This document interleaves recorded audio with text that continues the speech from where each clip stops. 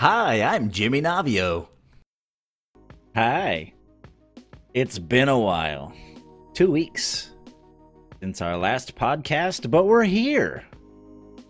And we're queer. No, 30%. Anyway, I'm glad to be back. So much shit has happened in the last 2 weeks, and we have so much to talk about. Before we do that, though, I want to get the business shits out of the way. As usual, we are doing this live at twitch.tv/Jimmy Navio. So if you're listening out there on Google Play, Apple Podcasts, Spotify, hitthebucket.com, if you want to come listen live, you can. It's easy. Just go to twitch.tv/Jimmy Navio every Wednesday night. I say every. We're going to bring it back. We're going to start doing this weekly again. It's been every other week for the last few podcasts because life is happening, but our goal is to do it weekly. So come stop by, check it out. Other than that, hit the bucket podcast at gmail.com if you have any inquiries, if you have any guest suggestions, topic suggestions, promotional opportunities, anything like that. That's the place to reach out to us. We did get a couple emails. Also, if you're going to email us, provide some background, some detail. We'd love to know how you found out about us. We'd love to know who you are. I had a guy email me like last week, and his email literally said, if you're interested in promotional opportunities, I might be able to help. There was no like link to a website. There was no other than his email address. I have no idea what the guy's name is. It was very uninformative. So if you're going to reach out to us, we want to hear from you and we want to know who you are. So maybe a little more detail in your emails. Is that too much to ask? It was a farmers only sales rep. Farmersonly.com. Illuminati. Yep.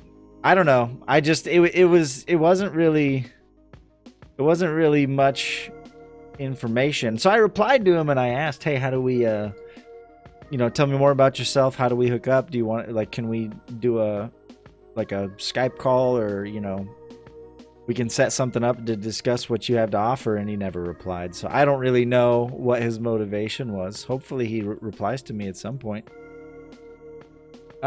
Anyway, I'm rambling. I think that's it. Yeah, come watch us live. Oh, we have a YouTube channel too. YouTube.com/Jimmy Navio. We have a playlist with every episode of Hit the Bucket over there. Maybe someday I'll make a dedicated YouTube channel or change the name of mine to Hit the Bucket. But for now, it's at youtube.com/Jimmy Navio. All the episodes are there, plus some of my own, random shits from stream and whatnot. So that's it. That's all the business stuff. I'm going to bring James on and we're going to chat for a bit. And hopefully we have something to chat about, because I feel very unprepared for this episode. So James is going to carry me. I'm going to let him do all the talking this week. Yes, maybe. Excuse me, what? Come on. There's been 2 weeks of stuff happening. I know, there's too many links. Unprepared? I posted so many links that I don't know which ones to even I don't know where to start. Oh, by the way, this episode is an Epic exclusive, so you can download it there. Make sure you use creator code SUCKMYBUTT. I don't even know how those creator code things work. What is it? How does that? What is trying to roast them and don't even know what you're talking about? Shameless. It's like only exclusive for 6 months, guys. Don't worry about it. Then we're gonna hit all the other services. Yeah. So basically, what I was saying in Discord is that I'm gonna treat people who do Epic exclusives. It's just gonna be early access. So Epic is just the early access platform. Because eventually, 6 months from now, once they've worked out all of the bugs, and the first expansion has come out and everything, 6 months from now, when it's on Steam, it'll actually be polished, right? Yeah, it gets its first sale, so you get it at a discount. Exactly. We'll get a better game at a discount, maybe some DLC. So, just saying. It's whatever. I don't need to play it for 6 months because I'm not gonna buy it on Epic. Regardless of everyone around me playing it, I'm just not gonna buy it. I don't have enough time to play it anyway. If it was on Steam, I might buy it, but I'll wait. The other two I already own on Steam, so why in the world would I like? Plus, that someone pointed out that it was kind of weird that 2K dropped the like game of the special edition. Oh yeah, the special edition, on like Steam. all the DLC on Steam. It's like $15. Yeah, the special edition on Steam right before they announced that Part 3 was going to be an Epic exclusive. That was pretty shitty. I saw one comment. One guy was like, "Oh, so you're basically saying if I just decide to wait, it's gonna come to Steam and I can just buy the Game of the Year edition, all the DLC, all the bug fixes for $15 as well?" Yeah, by the way, we're continuing a conversation from Discord. I don't know if I actually mentioned that we're talking about Borderlands 3. They're making it, in case it wasn't obvious. they're making it an Epic exclusive. Like, why is this happening? And why so, like, they waited until everyone was already hyped as fuck, and then they dropped that announcement trailer, and they didn't even, like, and then at the end of the trailer, the little icon was the little Epic gear. People were just like, wait a minute, that's not the Steam icon. What is this? Yeah. Especially, it's Borderlands 3 from Gearbox. They don't need, like I understand, like, say Satisfactory, right? They're an Epic exclusive game right now. They're a small indie company, not a lot of resources. So to Epic approach them, be like, we have a bag of money we're going to give you to have exclusive rights to your game. I don't know if they have it forever. I don't know I didn't look into it, how the deal is. For them, they're probably like, this is a lifesaver. Because if we just put it on Steam, like, I don't know, maybe we didn't get enough money. Like, it's a good game. People were a little bit hyped about it, but maybe not enough to survive it. But when you're Gearbox and everybody and their mother has been talking, like, waiting for Borderlands 3. Right. And then you're just like, oh, so we took, in addition to selling the game full price, we're also taking a bunch of money from the Epic Game Store. I mean, if it's that good of a deal, I guess I don't blame them in a way, but I blame them. It just makes me wonder, how much money is Epic offering these games to really just strong arm people onto using their platform? Yeah, there's so many better ways to approach, like, getting into that market rather than just forcing people, like just shoving people into it. I don't know. I wanted to read this comment though. I actually messaged this guy and I asked him if I could read his comment because it was it made some good points that I wasn't as good at articulating myself. It's from Rufio006. It's the top upvoted comment on this thread about Borderlands 3 is a 6-month Epic Store exclusive. He said, just to clarify why people are upset by this, it's not because they love Steam, but rather because of the exclusivity factor. Nobody would care less if Epic's exclusives were also available on Steam. That way the consumer has a choice and can pick whichever storefront they want. Ubisoft have done this for many years with their games available via Uplay and Steam, and it's never caused this sort of backlash. The reason Epic is getting hate is that they're trying to force their way into the market, not by offering a superior product to Steam, but instead by buying off the people creating the products which populate the market. They're literally buying off the competition. The ideal scenario would be for all games to be available on Steam and Epic, and then the two can have a healthy bit of competition, which incentivizes them both to keep improving. This way, the consumer always wins because each platform wants to better the other by creating cool new features to attract new users. The way it is today, Epic are just using their Fortnite money to strong arm themselves into leading the market. The bottom line is that the consumer loses out by having no opinion than to use a poorly featured game launcher or store which no longer has any incentive to improve its features set because they bought out the competition. For the PC gaming community, there is simply no upside. And that's like, remember, I don't know if you remember, but the first time we talked about this, I made a big stink about the fact that like it's been that way on consoles, and there's literally no reason for it to happen on PC because it's the same software platform, and now it's happening. And that really makes me upset. And especially, I see some people, they're like, what's the big deal? You're just downloading like another launcher. It's not like a console where you spent like $400 on a separate console. But it's like, that's not the point.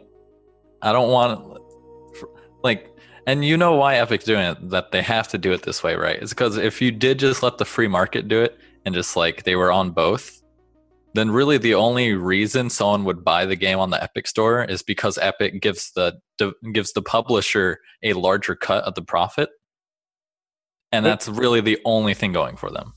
But that's a pretty big deal, though. I mean, especially if you're a smaller developer. And like they said, why not let them release it on both? You know, like take the cut from Epic for the people who buy it there, and then also take the cut from Steam. But by releasing it on ours, you can't release it on theirs. You're cutting the developer's arm off too. Like as a small indie developer, my goal would be to get it on as many platforms as possible. I mean, other than Epic just throwing a bunch of money at me and saying, "Yeah, you don't need to worry about those other platforms." Like, exposure is important too, not just money, especially if you want to create a name for yourself. It's the same thing, especially in this market right now. Like, tons of games are getting released every week. So if your game is only on the Epic launcher, and most people only see the Epic launcher as the Fortnite launcher, most people aren't even going to know that game exists. Right, exactly. I mean, that would be like Facebook saying, if you're going to post pictures and videos on our platform, you can no longer post any pictures or videos on Twitter or Instagram. Like, as a content creator, why would you, like, you're cutting your arm off because there's all these other social platforms you need to expose yourself to. Same thing as a developer. If I made a game, I would try and get it on itch.io, Steam, Epic, whatever platform, or Humble Bundle. I would have it on every platform that I possibly could, not just for money, but for exposure. I put videos on YouTube, I'm not even a whatever partner, or what, like, you need 1,000. So I don't even have 1,000 subs. I don't put videos on YouTube for money. I put them on there for exposure. I use Twitter for exposure. I don't actually even like Twitter, but you use all the platforms that you can to broaden your reach. So when someone Googles Hit the Bucket podcast, they find you, right? And as a developer, I don't know. It wouldn't make sense to me to do an exclusive deal, especially, I think maybe they're missing out on how important exposure is. Like, look at Hades. I mention that game to people all the time, and they're like, what's that? No one's ever heard of the game unless I'm like, oh, it's this really cool, roguelike game made by the same people who made Bastion. And they're like, dude, that sounds fucking amazing. Like, why haven't I heard of this game? Because they like Bastion, they like roguelikes. Never heard of the game. It's on the Epic Games Store. So they completely lack the exposure that being on Steam and these other platforms would offer them. Now, if you do an Epic exclusive, that means you can't put it like on a Humble Bundle or a Humble Monthly or anything either, right? Yeah, that's one of the things a lot of people like put on the comparison. When there's no way to buy a key from the Epic Store. So unless you have a separate way to sell keys, like through your own website that you can give to the Humble Bundle, there's no way to through the Epic launcher. Whereas Steam provides you all the keys through its service. Yeah. And people have been arguing that Epic has a roadmap where they're going to be adding a bunch of that stuff. But it's like, yeah, but in the meantime, they're just like, like he said in this comment here, they're just using their Fortnite money to push their way in and just bully their way into the market. And then they're like, oh, we'll add these features later, we promise. Like, and it's like, there's Steam, Origin, Uplay. I'll count the Twitch launcher just because it sells games. It does. You can buy games through it. That's true, and they probably get some type of deal through, the promotional stuff for Twitch Prime. So let's see, any other launchers that you can buy games through. GOG, Some- does GOG have a launcher? I think they might have like an optional launcher, but you can just download the they have game an optional files. launcher. Yeah, because the big directly thing about GOG is the DRM free games. Right. That's like their main selling point. So if you just look at those 5, they have 5 examples to look towards for features that people like to see and would be great to have on a platform, but instead they just release a super bare bones storefront with no features and then just buy titles for it. You can't even sort or index or search through the games. No, they just added a search bar. Oh, they did. Barely works, but it's there. All right. Well, whatever. There's so little titles on the service that it doesn't work. Did you see that picture that? Oh, you posted it. I thought Gator Pete posted it. I thought that was a pretty good the one. Borderlands picture? Yeah, I was gonna pull that up too. Zoom in here. Borderlands 3 coming 2020. April 2020. Hashtag fuck the Epic Store. Let's see if it trends. Hopefully it trends. Let's get that hashtag trending. I would love for someone to provide some legitimate competition to Steam, but not like this.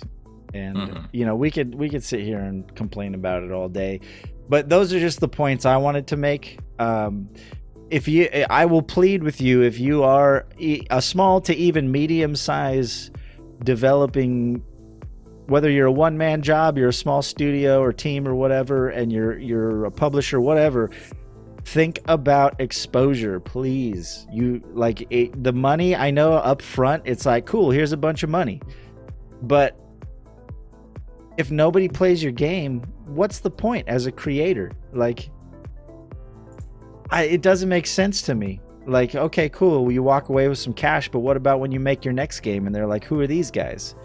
Oh, they released that game 2 years ago. What game? Like, in the world of social media, reputation matters, and you're not doing yourselves any favors by taking all this money and dropping it on Epic Store. So. Like, the best example of that, like, you can see was, what was it? What was it called? It was made by the same devs of FTL. Oh, yeah. Freaking A, I bought that game too, and I played it quite like, the name just wasn't as You know what keeps popping into FTL. my head is End Hall. That's the name that keeps popping in my head. No, that's the super polished indie title by our Mormon game developer friend. You Heart Beast. He was streaming earlier today. I know. I was watching him. I told him that Subset Games. Yeah, what's that game called? I'm looking for it. Revealed its new game. What's the title? Into the Breach. That's Yes. it. See, it doesn't roll off the tongue just like FTL, Faster Than Light. It's like Into the Breach. It's like, sure, it's like, it's actually, that's a phrase you hear like a lot in like sci-fi movies, like, oh, they're entering the breach. But when you put it on the title, it's not too great. But even the devs, Subset Games, when they advertised Into the Breach, they put in the marketing from the developers of FTL, Faster Than Light, because they knew The reputation. Yeah, everyone had like such a great, like, pretty much everyone said, oh, FTL is like this great roguelite, like space voyaging game. Everyone loves it, but it's like marketing the new one, if they just put it out there, Into the Breach, and it's just like made by Subset Games, it's just like, well, who's that? Like, why does that mean anything? But when you put from the developers of FTL, and it gives you that idea, that envisioning of like this great game from the past that you played a few years ago, it changes everything. Right. It's immediate brand recognition. I mean, that's ultimately what is going to make or break a studio in the future. You know, whether you, for better or for worse, the reason people keep buying Madden games is because they were fans of previous Madden games. You know, if every time someone tries to compete in that marketplace and come out with some other football game, sometimes it does all right. It usually doesn't. Like, people usually just stick to what they know because of reputation, almost entirely because of word of mouth and reputation. And then when you change genres as well, it lends a little bit of credibility. Like, I remembered an IT auditor came into one of my classes to talk about auditing, but he's also a gamer, so he like threw in some of those references to be hip with the kids. And he said he dipped his toe in a Fallout 76, even though he was like kind of iffy about it, because he remembered growing up and saying like, okay, they've clearly demonstrated that moving from Fallout 2 to Fallout 3, that they could actually, you know, handle like such a change in genre. So maybe they'll do the same thing here. They didn't, but that little bit of credibility that he remembered from those previous titles builds credibility towards the next one. Right. Yep. I was trying to think of more examples in other mediums as well, even. Like, could you imagine if let's say that who's a good example? I'm trying to think of a well-known director that we could okay, so let's say Guillermo del Toro released his first 4 movies. Let's say, like, you know, Pan's Labyrinth, Hellboy. I don't know. Look him up. He's done a lot of really popular indie, you know, cult. He was indie, and then he made a name for himself, and now, you know, he did like Pacific Rim and shit. But let's say he released his first like 3 or 4 movies exclusively on Hulu. Right? Like those aren't movies, Jimmy. Those are video streaming services. We'll get into that later. God, dude, that pissed me off. I lost so much respect for Spielberg for that. No, but let's just say Guillermo del Toro released his first 4 major motion pictures exclusively on Hulu, right? And then he comes a few years later and tries to drop a movie like into theaters. Right? His first, like, just out of nowhere, some passion project of his, he just releases it in films, and he comes out and he says, yeah, hey, I'm the guy who did Pan's Labyrinth. And half of the world goes, what's Pan's Labyrinth? Because they don't even pay for Hulu, right? Like, how well, David Bowie was in it. That's the marketing. From the guy that directed the film that had David Bowie in it. That's the Labyrinth. I'm talking about Pan's Labyrinth. Wait a minute. Oh, I am totally confused. Feels bad, man. You threw in Somebody Hellboy, clip that. I immediately started thinking of David Bowie, because who's the actor in Hellboy? Ron Perlman. That's it. So I started thinking of that. My mind was just like, hey, remember these other cool actors you like in films? Remember David Bowie? That's hilarious. Not even a. How red is James's face right now for confusing the red. Labyrinth and Pan's Labyrinth? I hope we're taking all the clips right now. Anyway, no, but Pan's Labyrinth was that creepy. It was like Guillermo del Toro's first movie, first major movie. Like, in fact, it's not even in English. It's Spanish with subtitles, I believe. And it was like this huge box office. Like, you know, he just impressed the shit out of everyone. It had a lot of practical special effects. You know, he's one of those guys who tries to avoid using CGI as much as possible. He likes a very like organic, tangible feel to his characters and his worlds, and you know, I have mad respect for him. I like a lot of his stuff. He also did the TV series The Strain. I'm a huge Guillermo del Toro fan, but I'm just saying he did The Strain. Yeah, him and what's his bucket, Neil Gaiman. Was it Neil Gaiman? I think it's an author. I think him and an author did that one together. But my point being, he made a name for himself because Pan's Labyrinth came out and just was all over the place, right? But if he had released that exclusively to Hulu or some, you know, streaming platform, I don't even know if, I mean, I think Hulu exists when that movie came out. It's been around for a while, but it was not Neil Gaiman. I don't remember who it was. It was an author. I think The Strain was originally a book or a graphic novel or something. Anyway, long-winded way of saying exclusives are generally a bad idea. Money, cool. You're going to get some cash up front. But if no one sees it, what's the fucking point? Like, you're not going to... as an artist, you want as many people to see your art as possible, and you want to make a name for yourself. That's all I'm saying. So just drawing a parallel to a different medium besides video games, where like that would never be something that someone would choose to do. Look at all, like, if we go look at like Hulu exclusive movies, I wonder I don't even know what's on there. They're probably mostly not good. Like, I have access to Hulu only because Spotify bundled it together with my subscription, but I have no reason to go to Hulu because it's like, you have nothing I want to watch. Apart from It's Always Sunny in Philadelphia. I know they still have that, I'm pretty sure. So out of all their titles, it's probably the only one I'd actually use it for. Hulu and Netflix actually have pretty good films on them. Netflix, I will agree to an extent. They've had the thing. So Netflix is all about just quantity, right? They're like, if we just fucking they crank out originals, if we shit out enough content, there's gonna be a few golden turds in there, right? Like, there's some really not good ones though too. They just have so much money that they'll pay any studio with an idea and just crap it out. So like, there's so many Netflix exclusives that like, I almost feel like you're swimming in a sea at this point, you know. Mm-hmm. For every Stranger Things, there's 100 other Netflix originals you have never seen. Well, and I'm not talking about the series. I'm talking exclusively about the films. No, I'm just talking about like originals. In general, Netflix originals. Yeah, no, it's kind of, at this point, I think Netflix is going to be one of those things like Twitch, where like the early ones, the ones who were like the first exclusives, are probably going to be the ones who benefited most from it. Because eventually, it's not going to mean anything special if you're a Netflix exclusive, because there's going to be thousands of them. Mm-hmm. So I don't know. I think you'll run into the same problem there. If you pigeonhole yourself to Netflix, you'll get some views, and maybe for that it's a little different because the price to entry for for like getting your movie on screen, there's a much larger gap there, right?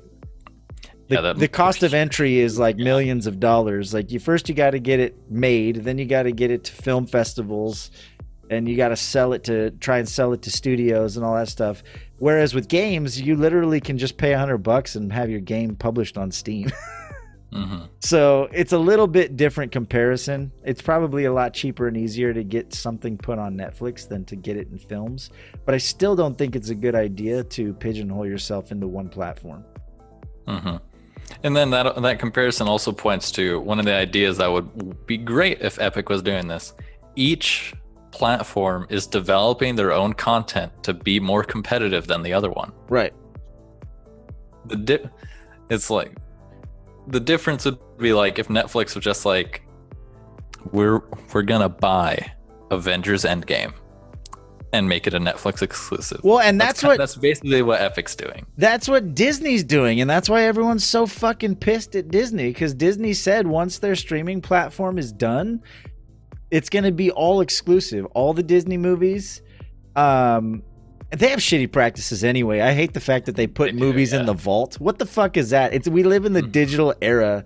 This whole idea, it's in the vault, Jimmy. You can't buy those films anymore. Yeah. Just deal with it. Like, the false market scarcity that they create by putting shit in the vault is so stupid.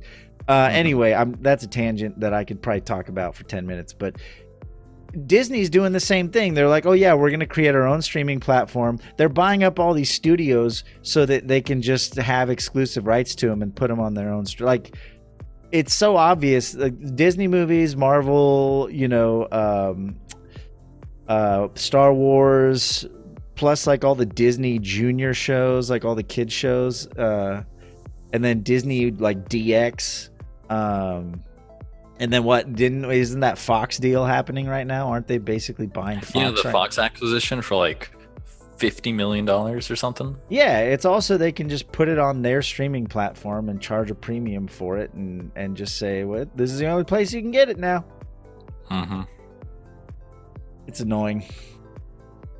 But I don't know. What are you gonna do? It's Disney, happiest place on earth. I don't have billions of dollars to fight. Just go to Disneyland. They're gonna open up their own movie theaters where you can only watch Disney exclusive movies. That would be one. That'd be interesting. That used to be a thing though. Film. companies, like major media companies, used to own theaters. It was very common. Like in my hometown, it's still there because they renovated it, but there's a Fox Theater. It's called the Fox Theater. You know, it wasn't uncommon. But Disneyland is so great. Yeah, if you're in the 1% and you can afford to drop $400 for a meal, not even the ticket. Yeah, they really know how to sell an experience and make you pay a lot of money. Oh yeah. Well, it's completely contrary to what Walt Disney like envisioned, right? He wanted it to be this affordable place that everyone could go and shit. It used to cost they used to have it wasn't, you didn't pay to get in. It was originally you bought a little book that had tickets for the rides, and the books were like dirt cheap. They were like $1 or whatever. And you could just there was different books that gave you access to different rides. My grandparents got married the same year that Disneyland opened. So like when Disney had their big 50th anniversary, it was my grandparents' 50th anniversary. And they still have a lot of those old like original stuff because I think they went there on their honeymoon or something. So it's really cool to look at some of the stuff that they've kept over the years because they share, you know, the same anniversary as Disneyland. They live in the LA area, in the Burbank area. So, I mean, that's kind of spits on everything that I like. It was supposed to be this affordable place that friends and family could go and just have a magical experience. And now it's like, yeah, you can come. It'll cost you like a month's rent. In some cases for some people. I just rolled lucky, and my godmother works there. Ooh, so I'm just like, hey, so I have this girl and I want to take her to Disneyland. Can I get 2 all-access tickets to like Disneyland and Adventure Park? Yeah, I'll pick them up when I see you there. Thanks. And then just hooks me up. Oh, did they officially change the name to Adventure Park? Wasn't it California Adventure? It's something like that. I don't remember if they changed it. I knew they were trying to get rid of the California branding. Mashif would probably know. He's a fucking Disneyland nerd. Yeah, because she works for the hotel, so like she has access to the tickets to schmooze guests. So that just means she can slide me too. Yeah, when I go on my way. Because Right, otherwise, those tickets are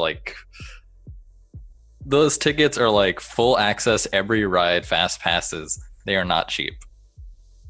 So to get those for free. Ooh.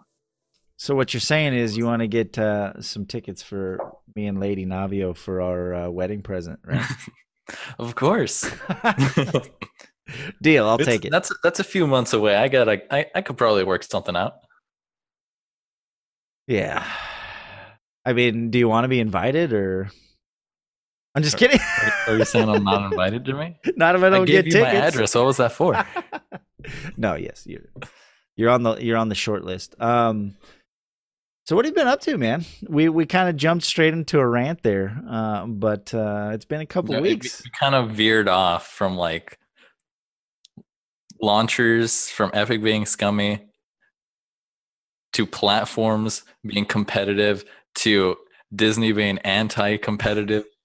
It's a stream of consciousness. That's how, it's a podcast. We're just going to go with it. I'm channeling my inner Joe Rogan.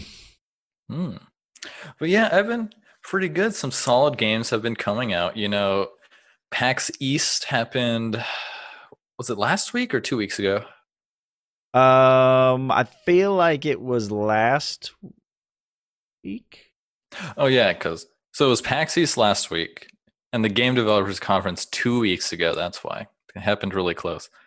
So I've been playing Sekiro, and then and then you showed me before I saw it get dropped on the Gearbox panel at PAX that Risk of Rain 2 was going to be available right now. Yep. Oh, did I beat you to the PAX announcement? You did, yeah. As soon as you messaged me about it, I was like, "Oh, really? Risk of Rain 2? I love the first one." And then I was watching the stream, and then the guy comes out, starts talking about Risk of Rain 2, and then it's going to be available on Steam right now. for $20, buy one get one free. And I was like, Jimmy beat the announcement to the punch. He was faster than the announcement. Yeah, I don't know how I found out so quick. I think I was on Twitch, I think, and I either saw a Reddit post or I saw someone on Twitch streaming it, and then someone in the comments was like, "It's out right now," and so I went to the website and I was like, "Oh shit!" Like it just came out of nowhere. Like, I wasn't watching PAX at all. I was at work and I would just happen to have a stream or like a Reddit page up or whatever. So I messaged you. I was like, I was so surprised because Risk of Rain 1 was like pretty popular. So for just when you told me like, "Hey, it's out right now," and I had heard nothing. Yeah, I was like, "Wait, really? That's so odd." And then the announcement came like 2-3 hours later on the stream, and I was like, "Oh, okay, that makes sense." yeah, because I was watching someone stream it, and then someone in the comments was like, "It's out," and I went, and then someone in the comments was also like, "Yeah, it's buy one get one," and that's why I messaged you because I figured you'd be down to go halvesies on it. Yeah. And then this is a message to all devs: if you want people to buy your game, just think about the current price. So like if you're selling it for $10, right? Just increase it to 15 and then have a buy one get one sale. Yep. You're going to make so much money. Dude, I like that's why I pulled the trigger. I was like, "Oh, it's $20 or is it 15 or 20?" It's 20 right now. Yeah, I was like, "Oh, it's $20. But I get an extra copy and I can play with a friend." Especially online multiplayer games like That's why I haven't pulled the trigger. What's that game called? I think Pummel Party is missing out on a real opportunity because I would have bought that game a while ago if they had like a 2-pack or a 4-pack. Because I always feel super tempted to just buy like the 4-pack of any game if it's available. Because then it's like, oh, I can just give these away to people. Now I have people to play it with. Yeah, especially when it's a party game. Like if Pummel Party is like a Mario Party style game. So why would I buy a copy for myself and then I have to convince all my friends to buy it too? Like that doesn't make sense. If you want people to adopt your game, like you said, just give like buy 3 get 1 free. Those used to be really common on Steam, and I don't know why they faded out. Like they used to be able to get like they would have a game for like let's say $10, but you could buy 4 copies for $30. Like they would give you one of the copies for free. And I remember Terraria like started out with that one. Yeah. And like it just doesn't make sense why you don't do that. Because I'm not going to buy Pummel Party unless I know for a fact I'm going to have friends to play it with. I'm not going to like just, random queue that game. It's a party game. It's a game you want to play with your friends. Yeah, especially a lot of those like B tier games that don't really have a lot of substance, like a Stick Fight. I know I only bought it because it was either buy one copy or buy the 4-pack at a discount. And I was like, well, I'm not playing this alone. Might as well buy the 4-pack and give it to people. Or just make it dirt cheap and people will buy more copies. Like that's what I did with Duck Game.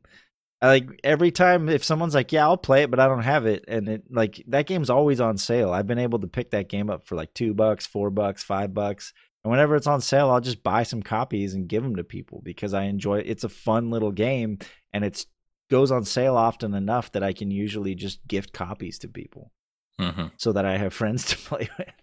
Or do what Jackbox does. I think more games should do that, where like one person can buy a copy, and just like everyone can connect to their game, especially for the party games. Like it just makes sense, even if you charge more. Like if they charge $60 for Pummel Party, but I could host games for all my friends, I'd probably pay for it rather than paying $20 and then have to convince all my friends to also pay $20. That's actually what I liked a lot about it was Super Mario Bros. Smash Brothers for the Wii U.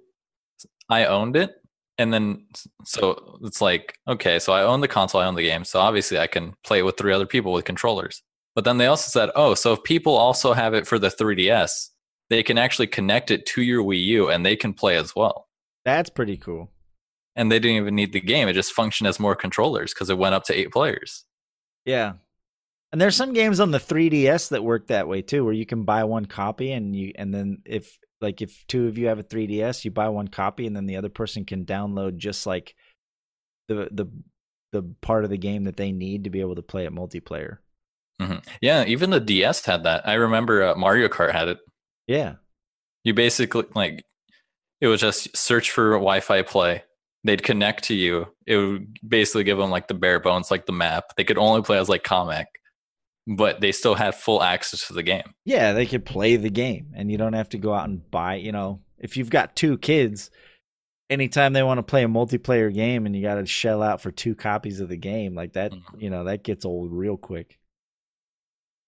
I was scrolling through our Discord channel, and I just saw that you watching porn by yourself. I wish I could play that.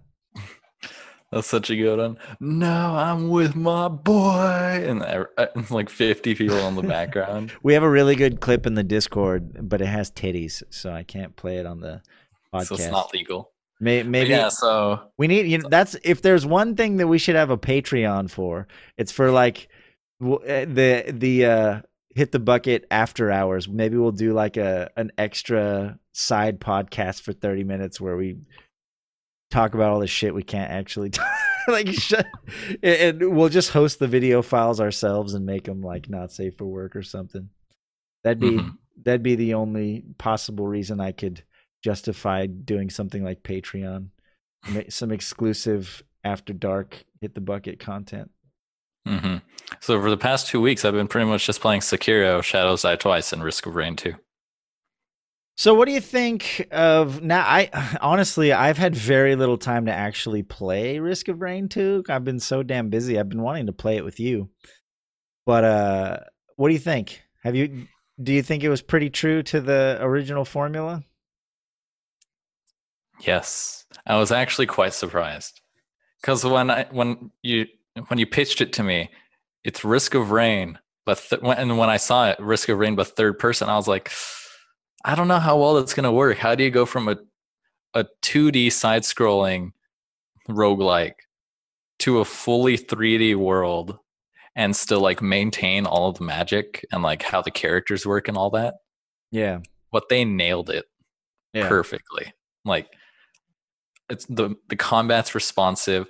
They've reworked the characters so they work in a 3D environment while still retaining like the identity of those characters. Right. And each character has very defined strengths and weaknesses compared to each other character. And all the balancing kind of goes out the window when you start stacking an item like a lot. But getting a bunch of items and just overflowing your item bar and being an insanely powerful DPS machine, it just feels so good. And now that it's in 3 dimensions, it's just like it flows so much better. Yeah, when you black hole an entire horde of enemies and then blow them all up at once, like.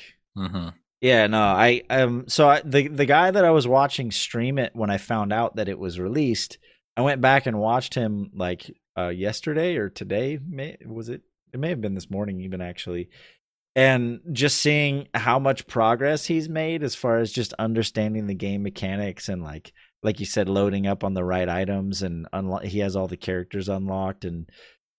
It looks like it did maintain that feel, that magic that the original had. Yeah, like you'll have a bunch of shitty runs and then you'll just get on that one run where you get like everything just lines up. You got like 5 pairs of shades, so everything's a crit and like you just. I was so disappointed. I had an amazing run. I was at like the 1 hour mark. But I had to kill myself because to unlock one of the characters, you not erase, you annihilate your existence by sacrificing yourself at an obelisk. It's how you unlock one of the characters. And I was so distraught because I was like, this run is going so good, but I don't have the character yet. So I had to annihilate myself at the obelisk and unlock him. Why didn't you just do it on a different run? I guess if you have the opportunity, you might as well. If you have the opportunity, yeah. Because that's also one of the things I liked about the first one, and they've incorporated that very well into the second one. Basically, how you unlock characters has been very fluid. Because you start off with the base dude. I forget what his name is. You start off with the base dude, and then to unlock the second character, all you have to do. Don't you have to repair like 40 drones or something? Oh, no. That's just an achievement. to get through this, to unlock the second character, all you have to do is beat 5 basically rounds. They don't have to be in the same run. Yeah, I Just thought the beat 5 engineer you rounds. had to like repair 30 drones or something. No, the engineer is beat he's beat a lot more rounds. Oh, really? Okay. Yeah. But he has a specific achievement that's tied to him that you have to repair a bunch of drones Oh, to, okay. like, with his character specifically. So to unlock the robot multi, so it's just beat 5 rounds. To unlock the Huntress, it's beat the 3rd round without dying. Then engineer beat like 15 or something round, maybe 25. I know it's just a big number. Then the mercenary is obliterate yourself at the obelisk, which a lot of people thought it was random because you have to go through a portal. Okay. But it's actually, you basically have to get to the 3rd stage for a second time. So you have to go through all the first 4 stages, loop back to the 1st, and get back to the 3rd. So it can be kind of difficult, like especially if you're starting out. And then the artificer is just get a bunch of these lunar coins to have a random % drop chance. So just play a lot and get lucky. But since they space it out like that, and it's mostly based on duration, it just makes it, as you progress further into the game, you unlock each character. So it feels like you're getting more new stuff Yeah. the longer you play. And it feels very good. Makes sense. That's awesome. Although I'm garbage with the Huntress, so I do not play her. I think I may have unlocked one other character besides the main one. Like I said, I haven't had as much. I've been watching a lot of it. I haven't had as much of a chance to play it yet. Because I've been exercising. Hey. What a segue. Yeah, no, so I mentioned it before. I've been on this whole getting myself back into not being a fat piece of shit mode, and that involves I haven't drank since Sunday, so that's good. I know I said I was going to stop 2 weeks ago when I talked about that book, but it's been significantly less, so that's awesome. And I feel like the more I talk about it publicly, like on the podcast and stuff, I think I'll hold myself to it a little better. But so I haven't drank since Sunday, and I've been to the gym like 3 or 4 times since the last podcast. I'm ramping up. I want to go I'd like to go 3 times a week, but I'm really trying to make an effort to be the best version of myself for the wedding, which is in October. So you could just do what some of my friends that go to the gym do that are crazy. You know, you wake up at 4:30, go to the gym from 5 a.m. to 6 or 6:30, and then get on with your day like you do normally. No, sir. I have zero desire to do that. I enjoy my morning. I don't know how they do it. Something wrong with them. Yeah, I don't know. I don't know how anyone can willingly wake up at 4 a.m. to go to the gym. You got to go to bed at like 8 o'clock. I mean, how else do you maintain that? Because working out takes a physical toll. Like the reason I haven't worked out more is because the first few times I went, I was just drained. Like I needed more than 8. I usually can survive off of like 6 hours of sleep when I'm not doing physical activity because my body doesn't need it, you know? But when I'm exercising, man, I'll sleep for like 8, 10, 12 hours and like your body's just needs it. So I don't know how those morning workout people do it, but it's definitely probably not, at least not right now. Maybe once I get in the rhythm I could start doing that, but just doing a pseudo keto diet again, trying to stop drinking and go to the gym at least 2 or 3 times a week. So nothing crazy. I'm not doing like what was that crazy workout that everyone was doing for a while, P90X. Nothing. 7-minute abs. Yeah, none of that crazy stuff. I did P90X once, and it's fucking it's hard. It is not an easy workout to do. I feel like I'd be so hungry on a keto diet. I mean, if you know what to eat, Dan3FFA in chat said that, by the way. If you know what to eat, and once you get used to it, it's actually pretty. When you eat, you don't get hungry the same way you do when you eat carbs. Once you beat the cravings for carbs, that's when you start like, you're all right. but you got to get past that hump. Yeah, because the state of ketosis is an actual like physical metabolic. It's a change in your body, and it's something that you can actually test. They make a kit where you can test if your body's in keto or not, and being in keto means you're burning fat instead of carbs. Yo, you want this? Yep. Sorry, Lady Navio. There's something on my desk she wanted. Your body literally switches to a mode of burning fat for fuel instead of carbohydrates. It uses ketones. That's why it's called ketosis. And so it changes everything like about the way your body works. And so you don't get hungry the same way. You get hungry, but it's not that like insatiable craving hungry that you can never fulfill. Like when you eat carbs, you just want more carbs. No matter how full you are, you could still like fit some ice cream, or you just always want them. And that goes away when you're in ketosis. So it's interesting if you can actually do it. It's hard to start, but once you get it going and the cravings go away, it's very sustainable. Mm-hmm. Especially, I've seen a lot of people that when they do it and they stick to it for a while, the results are very clear, and it comes a lot faster than other diets because it's very much a controlled diet, some exercise. It's like another way. It's like a new way of living. So it's a lot faster than just being like, okay, I'm going to maybe go to the gym and just try like to eat healthier. Right. Yeah. And it also has the benefit of just like supposedly, I mean, this is all anecdotal. I don't know if there's any scientific studies on it or not, but it's supposed to be healthier for your brain too.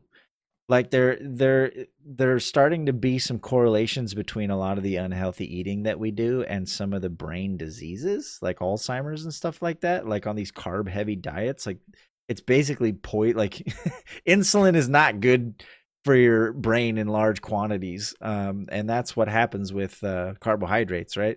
Your insulin level spikes every time you eat like sugar or whatever, and then you crash. And it's really bad for your body and your brain and like your eyes and shit.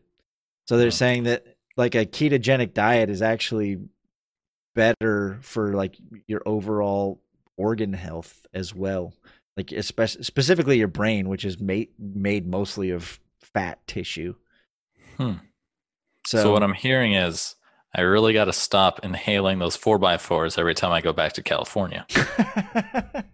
No, they have protein style. You just gotta. I'll just get rid of the bread. Yeah. We're talking. I get protein style all the time at In-N-Out, dude.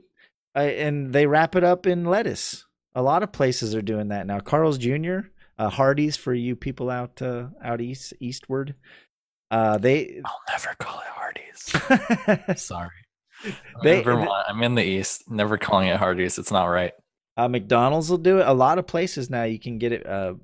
Some of them call it different things like lettuce wrap or whatever, but In-N-Out they call it protein style. If you specify, they'll probably know how to do it. Yeah, like it's not that hard to say. No buns, just wrap it in lettuce. Exactly.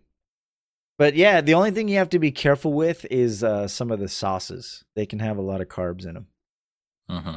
So I mean, yeah, it's surprising. I remember seeing like how ketchup is made, and I'm like, all right, so we take some tomatoes, some other stuff, 1 cup of sugar. And you're like, what? A metric butt ton of sugar. Yeah, people don't, especially American ketchup. It is like, yeah, if you look on the bottle, like the second or third ingredient is sugar or like fructose corn syrup, if depending on the quality of the ketchup. But yeah, there's a lot of sugar in it. Mm-hmm. I remember because Vermont's very like health focused. So the first time I bought something without really looking at the label, because it's just like, oh, this is peanut butter. And then I tasted it. I was like, this is candy. This doesn't taste any. No, it was actually quite the opposite. I was like, this is nothing like peanut butter. I look at the ingredients. It's peanuts, salt. I was like, this ain't right. Where's all the stuff where are all the artificial sweeteners? This ain't my Skippy. Yeah. No, there's sugar in everything. in America. I think the two condiments that you're safe with you generally are mustard. I think there's like maybe one carb in mustard. And most ranches, especially the good quality ranches. So there's two kinds of ranches. There's the perishable kind that you find in your salad section, like that's in the fridge at the store. And then there's the kind that sits on the shelf that does not need to be refrigerated. You're gonna get a different quality of between the two. Like I'm trying to think of some of the brands that you refrigerate, like the Bob's Big Boy or the Marie Callender's. They make like the good quality ranch that's in the fridge section, or in the produce section. And they usually have less carbs because they use like better ingredients and fattier.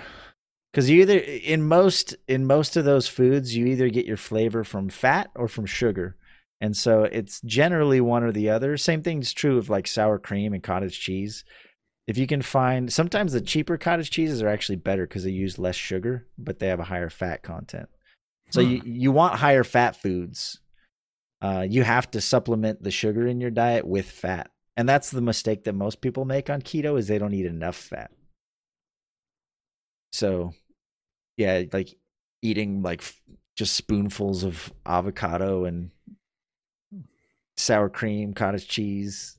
Like, I remember seeing one post where a guy was like, sometimes if I get a little bit of a craving, I just eat a spoonful of oil. And I was like, there's probably a lot better ways to go about this. But I mean, if that works for you, then I guess that's fine. Yeah, it seems counterintuitive because your whole life you're told like, low fat foods, like, the whole low fat craze of the 70s and 80s where it was like, oh, 0 fat. And then it's got like 100 carbs in it. Like 0 fat was the thing for the longest time because people thought that eating fat made you fat. And it's like, that's like saying drinking blood gives you more blood. Like that's not how it works. It's fuel for your body. But anyway. And that's also like where it came from. So if they take fat out of the products, how do you get the flavor in there? You put more sugar. Exactly. Yep. So you got one or the other. Exactly. So I like it. It works for me. I've done it before. And should I stop drinking blood? No, I mean, it's good. Just make sure you maybe cook it first. Blood pancakes. Yeah, if you're feeling a little bit spicy. That was a nice keto tangent, but I'm not doing like full blown keto. I'm not necessarily counting my, because like hardcore keto, you're under 20 carbs a day, which is like pretty intense and it works. But Lady Navio's not doing keto. She's doing Whole30, which Whole30 you're allowed to eat fruit. So, depending on what she makes for dinner, I'm not going to say no. She's like, I made this meal. I'm like, man. Sorry, it's not keto.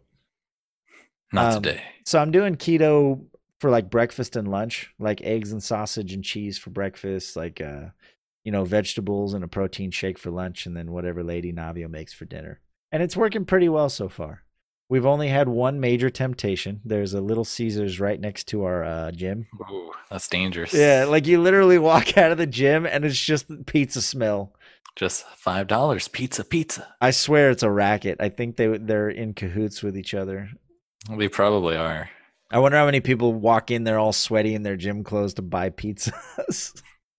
Wait, now that I think about it, there's actually a little Caesars near the Choose Fitness near my house in California. It's a racket, man. It's got to be. There's a conspiracy. See, they saw what Planet Fitness was doing about having the pizza just directly in the gym. Pizza night. They said, all right, what if we catch people coming out of the gym? There you go. Yeah. So I'm not weighing myself either. I'm just going to hope for the best. And if I feel better and I look better, then I don't really... whenever I weigh myself too often, I get discouraged. Especially because as you lose weight, you're like, oh, it's working. But then as you build up some of that muscle, it starts to plateau. And you're like, oh, nothing's really changing now. Until you actually start seeing the muscles on your body. Right. Yeah, and for me, a big one is just clothes fitting better. Like Mhm. I've half of the clothes in my closet don't fit anymore, and I refuse to get rid of them because then that's admitting defeat. I'd really like to try and cut some of the weight because I have some nice clothes that I bought when I was really in shape, and then like Mhm. I just stare at them in my closet like Just like I that's my wear favorite shirt. I wear like the same 4 or 5 shirts over and over because I'm too fat to wear anything else or admit that I need to buy new clothes. The endless cycle.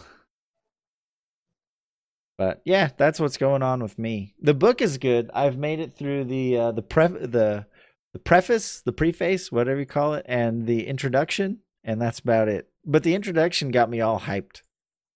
So I haven't actually learned how to do it yet, but it told me why I should and why I should be excited about it. That's and why the book was written.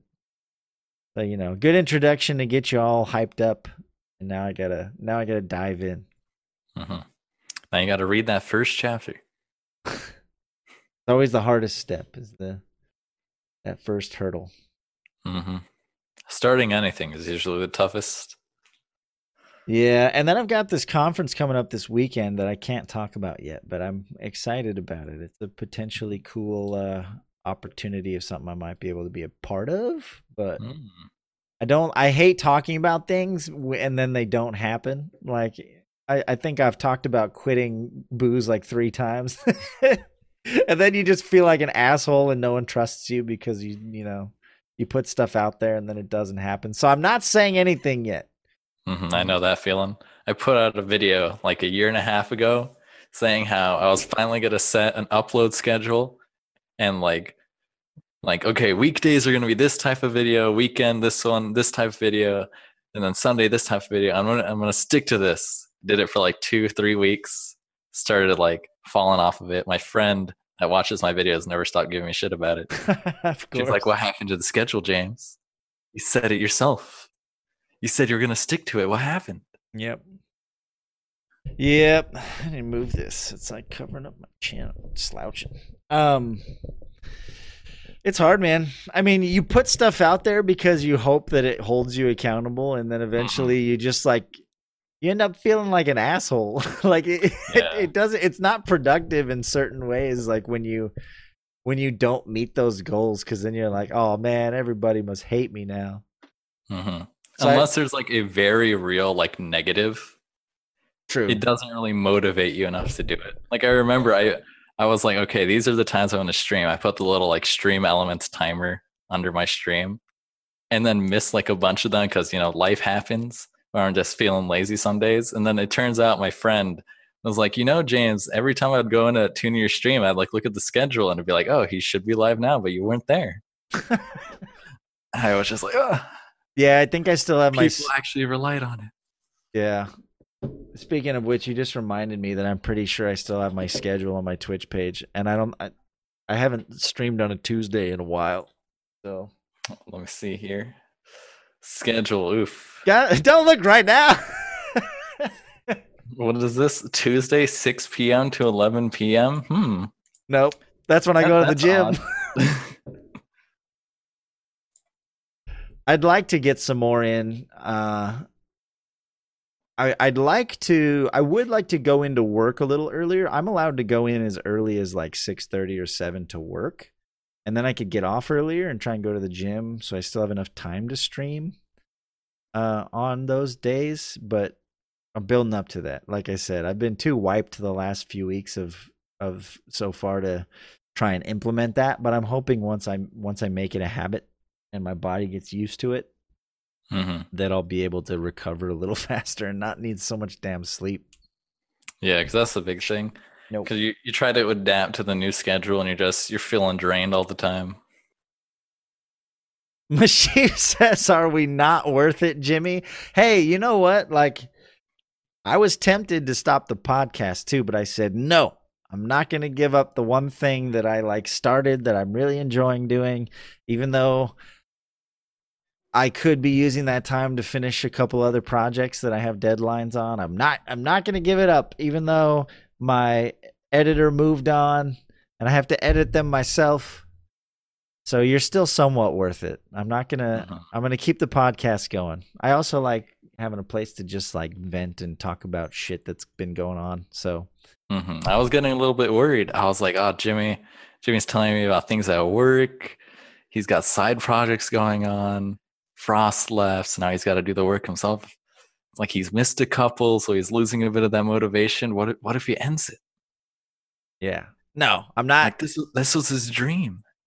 And as long as I can fit in the few hours that it takes to at least get the Twitch VOD, the editing is going to take a little longer. I used to pride myself in being able to crank them out like a couple days after. But so yeah, the editing period's going to be a bit longer, but I'm not going to quit. We're still going to do them. And I guess we can officially make this announcement. Frost has indicated to us that he was moving on to other things, that he was trying to find another job, and he was just kind of tired of doing it. So, we left on great terms. But on a positive note, Gator Pete has decided to join the team in a kind of just as needed basis. For example, the little crops for the thumbnails that are really tedious that I hate doing. It's like the longest part of the process for me. He has agreed to help me do those since he's got more photo editing experience than I do. So he's going to help with the crops. He's going to be a pseudo regular guest. We want to continue to have guests, but it's really time consuming. You reach out to 15 people and maybe one responds, and then you got to set up a date and all that stuff.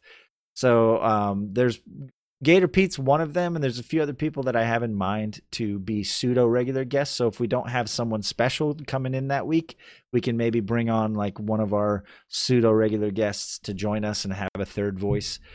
Or also maybe a fill-in from time to time. If I'm sick or James is gone or something like that, we can have someone else to come in and be that other guest, so we can still get an episode out that week. So we're excited to have Gator Pete joining us. He's in our little Discord chat, and it's been nice to have a fresh voice. He's been fun to have in there and chat with. But I'm still doing the video editing, and I'm kind of actually enjoying it. And I've got a process down now. I think I'm going to be able to crank them out pretty quick. So hopefully that doesn't get in the way too much. I'm going to try and get them out within a few days still, like I was before. The only thing that can really hold that back is copyright issues.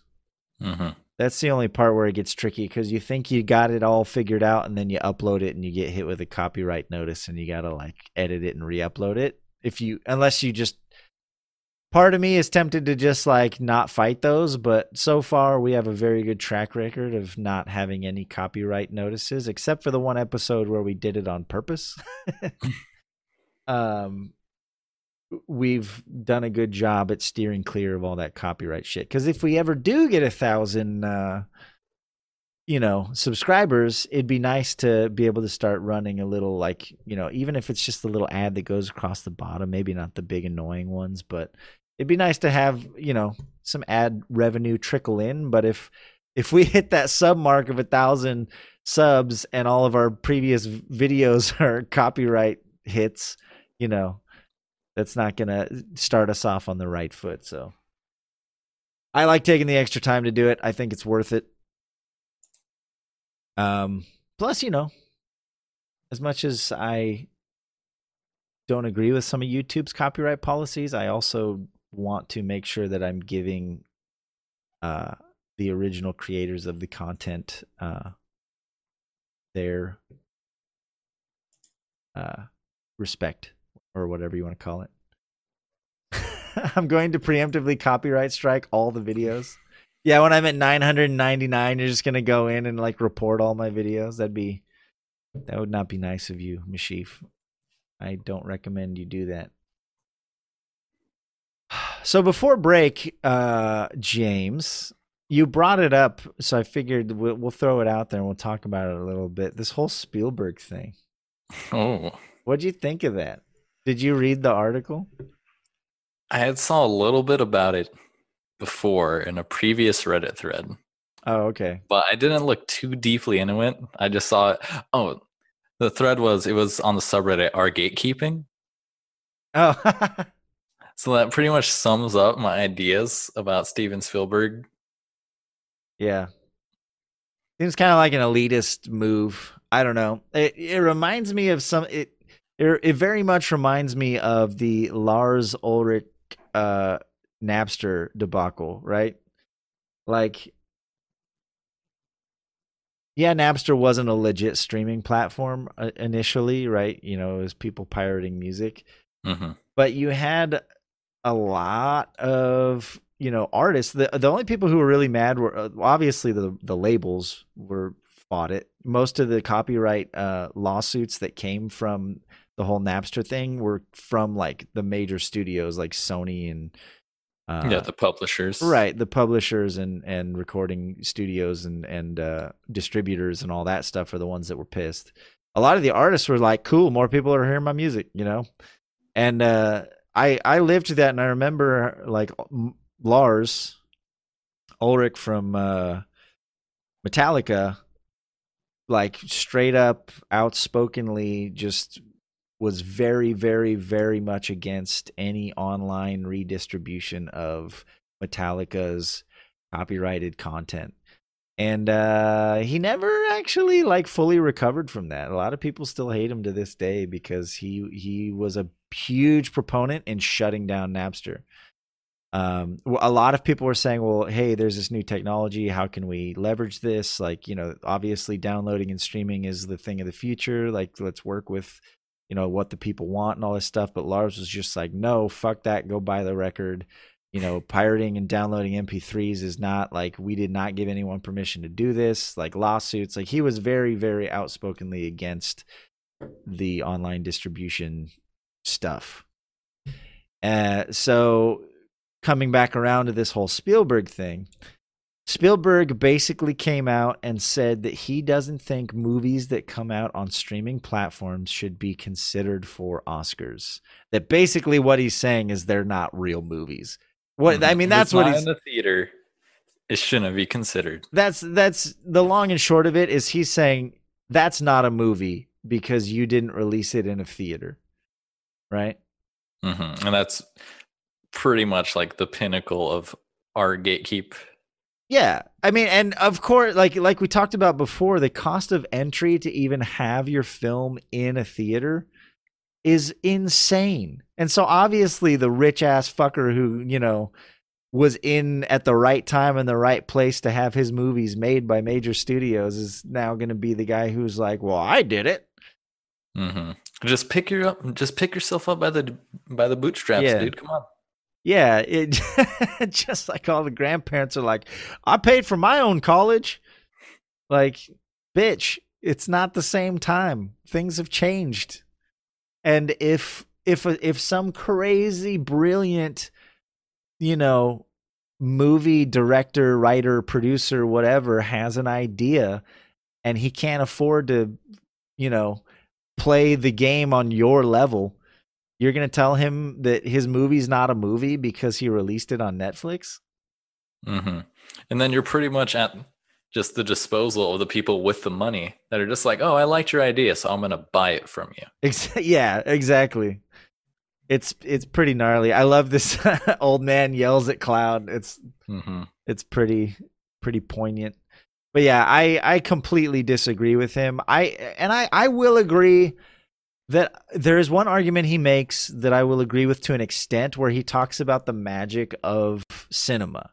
The experience of going somewhere, sitting in a room on a big screen and having a shared experience with a group of people. There is something kind of magical about that. And I have many fond memories of going to the movie theater as a child, and I still go occasionally for certain movies, but that doesn't change the fact that a moving picture with sound, whether or not that's a movie, just because of the screen it was played on. Mm-hmm.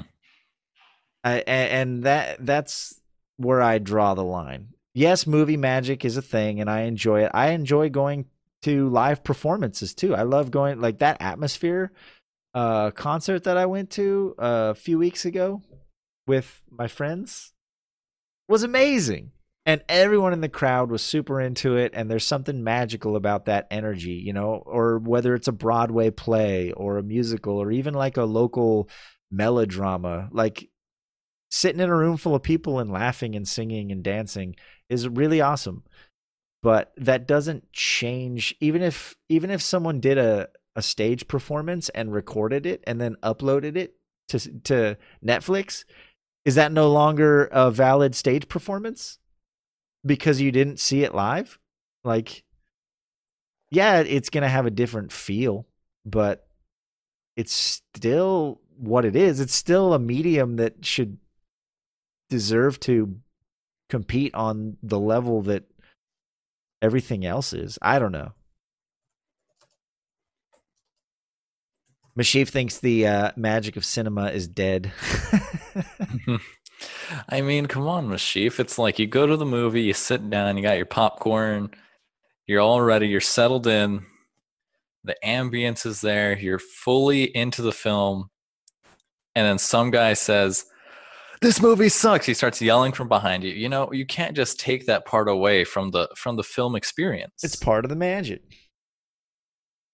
Yeah, the teenagers on their phones and crying babies in a rated R movie. That's one that always that one kills me, dude. Like when you go to a obviously like PG-13 or rated R movie and there's like a 2-year-old just like whining the whole time. I'm like, first of all, why the fuck is this little kid like so much violence and terrible adult centric things are happening on this giant screen right now and you brought a kid here? Second of all, that is one thing I do like. There's a chain of theaters in the Central Valley called Maya Cinemas, and a lot of their theaters actually have a booth. It's basically like a soundproof room with a window in the front of it, up in the back of the theater. It's a great idea. It's got like maybe 2 or 3 rows of seats, like not even full rows, like half rows. It's boxed off in a little room. So all the people with crying babies and shit can just go in there and watch it through a glass window.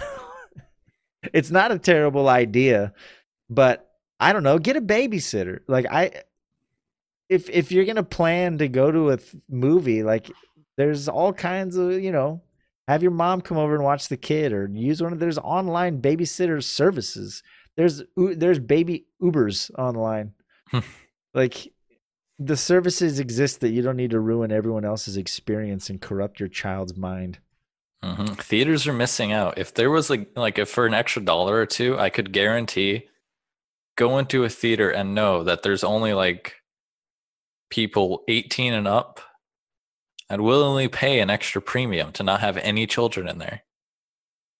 Well, that's why a lot of places are doing the luxury theater thing now. There's a neighboring town to me that has one of those luxury theaters, and you know, because they serve alcohol and the way the seats are set up and everything, like you reserve your seat, and they're literally like 18, or some of them are even 21 plus because they openly serve alcohol. It's not like I don't know how they do that, but I know that like in some of them they don't even allow kids because it's more of like a bar than a theater. But it's a theater / bar. It's a bar that shows movies. Yeah, exactly. And that I guess that's one way to keep kids out. But anyway, I think Spielberg's an old crotchety. You know, maybe he needs to start doing. You need to call up Spielberg Mashif. He'll give you beef ideas. It sounds like he's at that point in his life where he's ready to just complain about stupid shit. I absolutely think Netflix movies should qualify for Oscars. And he's like, what was the movie? It's in the title, Roma. right? Roma. Yeah, I haven't watched it yet, but it looks amazing. I watched part of the trailer. It looks like a very artistic piece of cinema magic, and I think it probably deserves all of the credit it got. And I think there is a requirement still, even if you do put it on streaming, I think it has to play in at least 2 theaters. It talked about it in the article. It has to play in at least one or two theaters for a week. Oh, to be eligible? Yeah, for the Oscars. Which I think if you just do a couple like one-off premiere nights or go to a couple film festivals, I think that can be enough to qualify you. I'm not sure. So just put it in 2 theaters for like a day. Yeah. Only one screening. Yeah, it's right here. Currently, films do not need to run exclusively in theaters to qualify for Oscars, but they must play for 1 week in New York and Los Angeles and receive reviews in print newspapers. So Roma met those qualifications, and even still, Spielberg's making a big stink about it. Mm-hmm. So, and it just seems like such an old like requirement that really doesn't take any fact of it being digital these days. Because like, why does it have to be in New York and Los Angeles, and why does it have to be in a print newspaper? Yeah, well, the New York and Los Angeles thing, I'm guessing just because those are like the industry hubs, right? Mm-hmm. I get that one. You got Hollywood, and you got the whole New York Times. That like I remember when they used to film TRL live from Times Square. It's like it's always been the other media hub on the East Coast, so it makes sense, to run your movies there. But yeah, the print media one is weird. I agree with you. That's why. Yeah, it's like, are people really reading that in such large numbers? Are people really going to newspapers to read reviews? Yeah, it does. I don't know. TRL Live. I don't care if I'm dating myself. That was like a huge social. I remember like bands would like if you got your song on TRL Live, that was it. You made it. The top 10 countdown. Mm-hmm. Now you could just go on YouTube and get 200,000 subscribers. TRL Live was like one of the last music centric shows they had on MTV. Like I remember that. Everything else was already like Sweet 16 and Real World and all that shit. Like TRL Live was the last genuine music top 10 like show on MTV, I think. And they held on to it for a while. And then it was gone. And then they made 4 more MTVs. Music left MTV.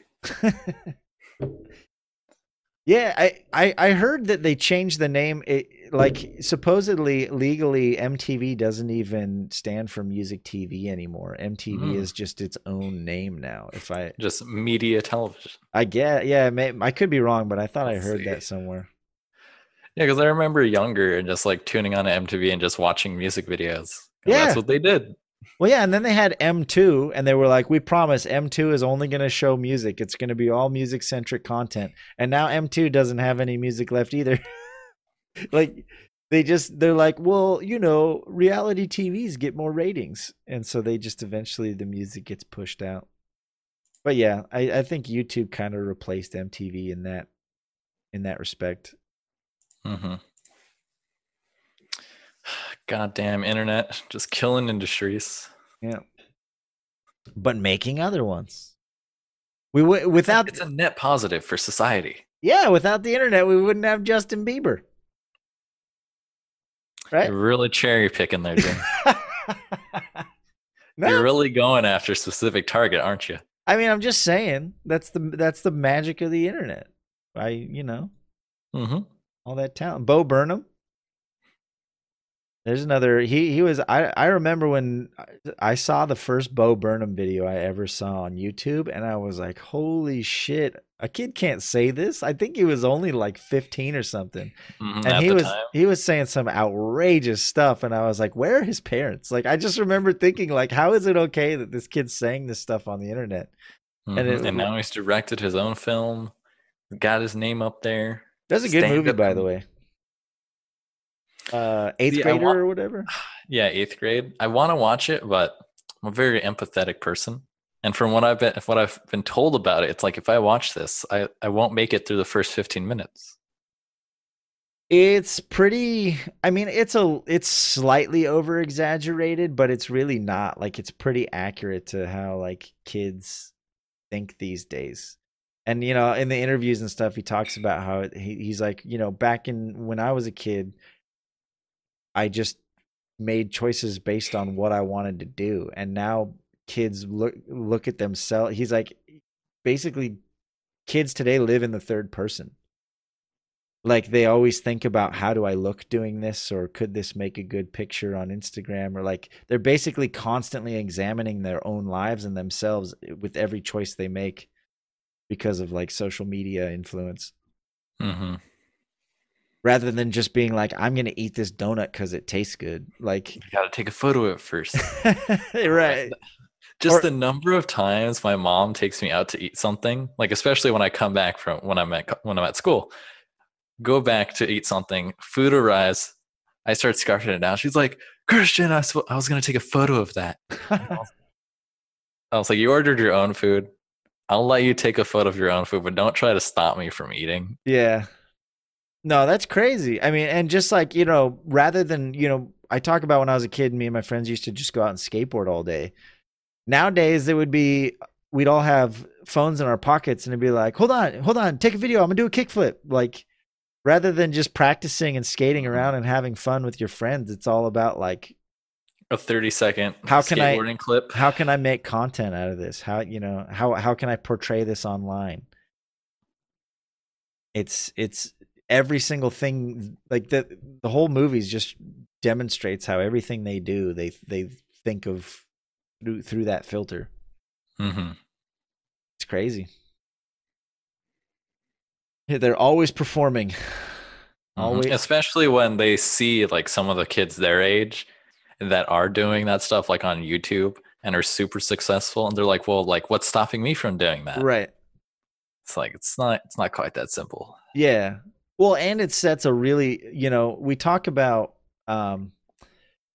unrealistic image standards, right? You know, we talk about, you know, perfect models in magazines and all that stuff. Mhm. Unattainable beauty standards or whatever you call it. But the same thing is true, like what you're saying. Not only do they look at that and say, why can't I do it? But then if they're not successful at it, like, you know, when all you ever see is the successful stuff, right? You see, like you said, you see the 11-year-old who can play guitar, who can play Through Fire and Flames beginning to end. You see Instagram models who, you know, are taking trips to Bali and all this shit, and then like you don't see all the hard work or the negative stuff that they've went through to get there, and so you just look at that and say, well, why can't I have that? And then it just like instantly leads a lot of people down a road of depression because they see everyone happy all the time and successful, and they're like, well, I could do that. And then when they fail, they're just like, well, why can't I do that? Mm-hmm.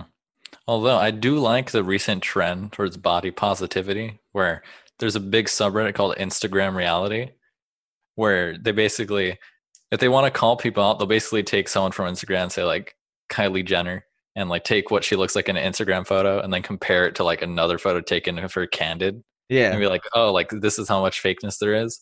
Or the better ones are when a model like has like the perfect photo at the right angle and then posts another image of herself just like being normal and being like, yeah, like this is what I actually look like. Yeah. Or another one that Lady Navio follows, this one account. It's she's a comedian, and she takes like these famous like sexy poses of models and she recreates them, but like with her own body and clothes. And obviously she like overdoes it a little bit, but she basically like tries to recreate it and it just looks terrible. Those ones are pretty funny too. But yeah, I don't know. It's another one that's funny too is the one guy who has a compilation. I think he might even have his own Instagram channel of him ruining other people's Instagram pictures, where like they go to take their picture and he reaches over and like grabs their fork or their spoon and stirs it up right before they take their picture. Oh yeah, I've seen those. Those are pretty good too. Just like, because it instantly like demonstrates how ridiculous it is. And how like the fact that they get so upset at him stirring their food while they're trying to take a picture, it's gold. I love it. I love me a good troll, especially one that shines a light on how ridiculous we are as human beings. So, yeah, I think long story short, the internet success thing, I think it's good. And I think people are getting better at being honest about like you said, the other side of things. Mm-hmm. You know, as much as I have very mixed feelings about how mental health is talked about online, I think overall it's probably a good thing that people are being more open about that and the struggles that we all have in our lives. And, you know,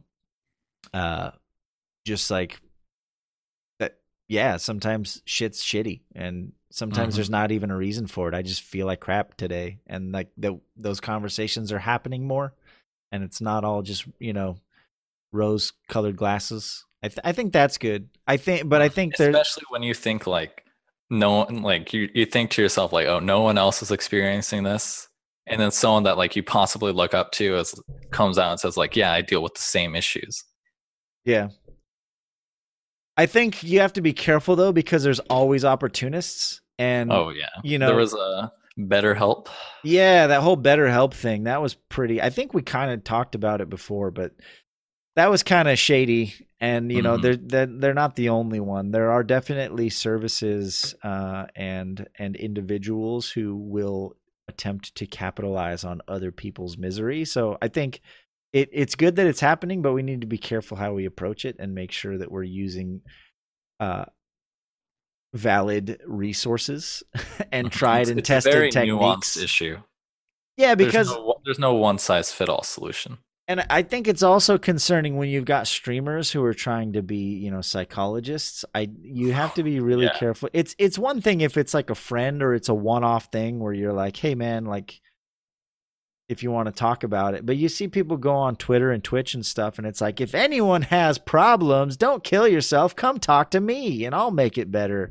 Like you're not in any way qualified to help these people. And I think it's really careful. It's one thing to be a friend and be a voice and to like give some good advice if you want to, but don't put it out there that you're some kind of like shaman. Like you're not. Yeah, especially because you're going to give some very surface level advice. Right. That if anything could make the situation a lot worse. That's why it's really good when the people that actually know what they're talking about don't say, oh, don't come talk to me. They say, I can point you towards the resources that I think can help. Right. Yeah. So I think it's good overall, but I think we still do need to be very careful in how we approach it. And I appreciate that Bo Burnham bringing this back around. I think he's been very good and mindful about the way he approaches it, and he approaches it more from speaking from his own experience. Mm-hmm. You know, even in his stand-up specials and stuff, like, yeah, there's a lot of satire and a lot of like poking fun, but there's a lot of reality in there too. You know, like he explicitly calls it out in that one song, like the end of his special. Yeah. It's like a lot of you guys are just gonna like sing along and laugh, but yeah, there's like actually a whole lot of like self-reflection and thought like into this that's actually like really affecting me. Right. Or the one song where he goes into the whole Chipotle burrito thing, like, oh yeah, you know, there's some real shit in there, and he makes you think about it in a way that's not like him trying to solve the world's problems, but just like, hey, this is like how I feel about it. Mm-hmm. And especially when he like just straight up points out like it's not about a burrito, like right, right. That's just the medium of which that I am expressing this thought. Right, exactly. So I don't know. I like that. I think there are some smart ways to deal with it, and I think it's overall a good thing. And I think for me personally, podcasts have helped a lot with that. Like on Your Mom's House podcast, Christina Pajinski, she talks regularly about how she sees, you know, how she goes to a psychologist like 3 times a week. You know, and you know, she says I'm a comedian and all this stuff, but I have serious issues from my childhood. You know, and she's like. And she's a huge advocate for it, but she doesn't try and solve people's problems. She just kind of expresses like, this is what I deal with, and this is, you know, why I deal with it, and this is what I do to compensate for it, and there's nothing wrong with that. And I think that's like the perfect approach to it, is like, I do it, and there's nothing wrong with that. Like everyone else should. If you've got issues, seek help. I'm not going to fix your problems, but there is help out there, and it's, you know, it's really helpful if you think that you're at that point in your life where you need it. Dan3FFA says, even at KPC, there is a psychologist that does KPC work and will listen, tell you his opinion, and tell you to go see a therapist in person. Huh. I didn't know that. Interesting. But yeah, I mean, that's really all I wanted to say about it. I think we can use the internet for good. And I think it is for now until I don't know what could possibly come after the internet. Like the internet too. But I mean, as far as like interconnectivity, the only step after the internet that I can even think of is decentralized internet. Because we still go through like government controlled DNS servers right now. And I guess that could be Internet 2.0 as if someone ever finds the magic bullet to decentralize the internet. But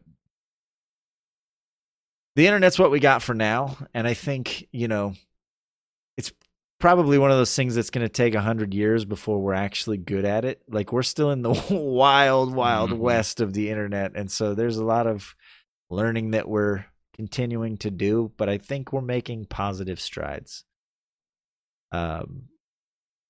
And I think it is a tool for good. And I think, people like Bo Burnham wouldn't have had a voice otherwise.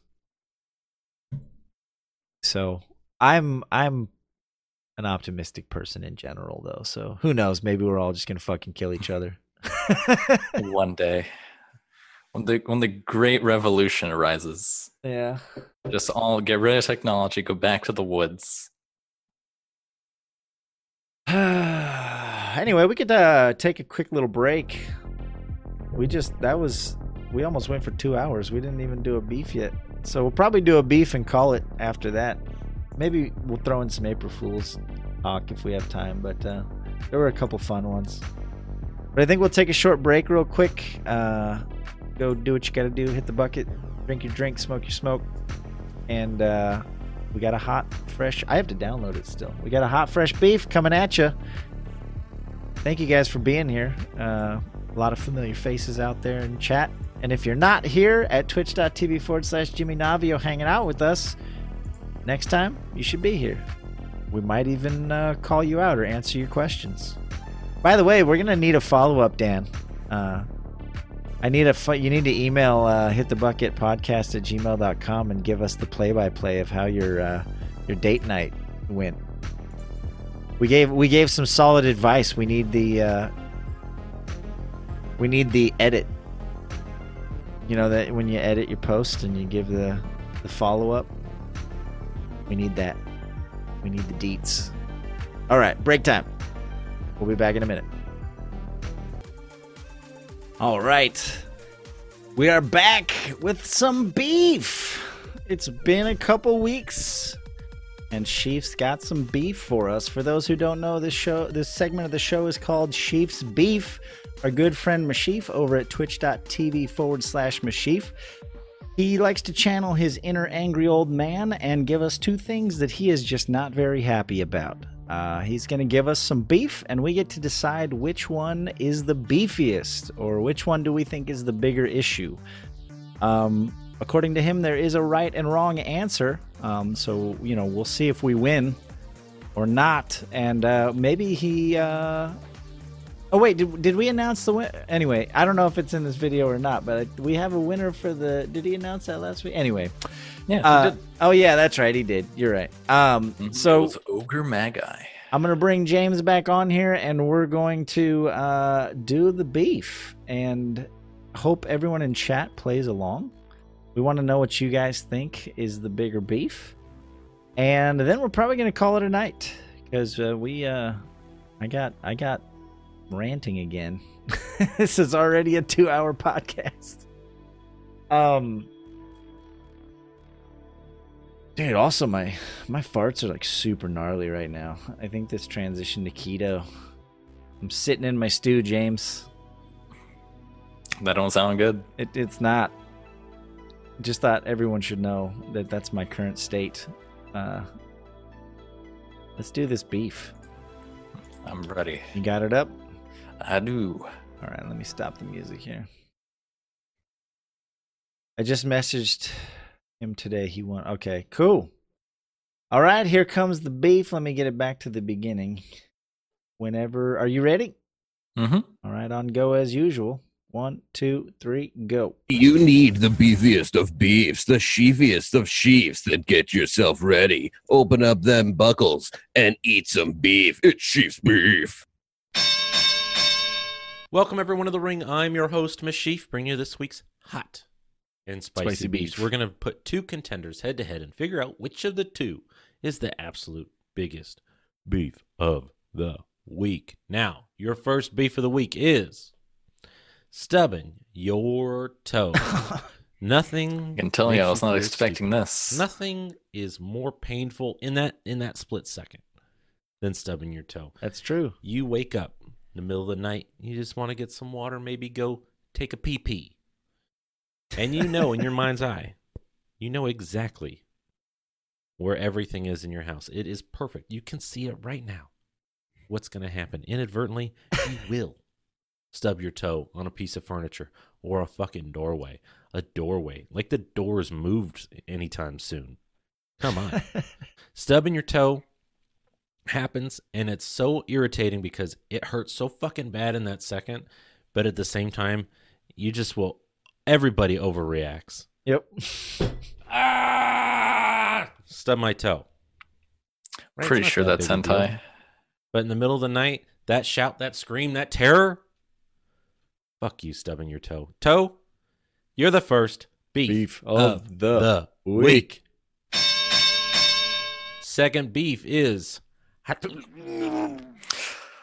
think it Bite could your get lip worse, and/or but tongue. it did. Now, I don't mean biting your lip like not talking shit when someone has something to say. I think he bit his When I tongue say bite recently. my lip, I mean really that would make a lot of bite my sense. lip. And stubbed his toe. Recently, It's running actually out a the chain door reaction. in a hurry because I always wake up late. I'm eating some oatmeal, and what do? I bite my lip. Yep. The inside of my lip. Somehow I was so excited to have oatmeal for breakfast. It was good oatmeal. That I chomped down as hard as I fucking could. I used the full force of my bite on this oatmeal. Oatmeal, by the way, that doesn't require chewing, but for some reason decided to gnaw at myself. So I take a bite, get the inside of my lip, and I got a nice big welt. And what's the one thing that you do when you bite your lip or your tongue? Well, You do it it's not again. one. It's over and over and over again because you're going to find it somehow in your mouth, that intimate little area inside your face hole. You're going to find the sweltering welt that you created. You're going to find that spot, and you're going to bite it over and over and over. And then someday, magically, it goes away. I don't know why or how, but when you bite your tongue, you just look stupid. What a way to ruin a fucking meal, right? True. A good meal, just getting something to eat. What a way to look like a goddamn dum-dum. So, biting your lip and or tongue, you're the second beef of the week. Jimmy, James, chat, I want to hear what everyone has to say and figure out which of the two is the absolute biggest beef of the week. And when we come back, I'll tell you which of the two is the right answer, because there is a right answer. Jimmy won't get it right, but hey, there's one there. So stay tuned for the beef. Why are you so mean to me? Let's see. I got it at 324. Let's see here. Yeah, in the same spot. Okay, cool. What do you think, James? This is a tough one because they're both so fucking terrible. Hits too close to home, honestly. It really does. It's like I'm trying to weigh which one I think bothers me more.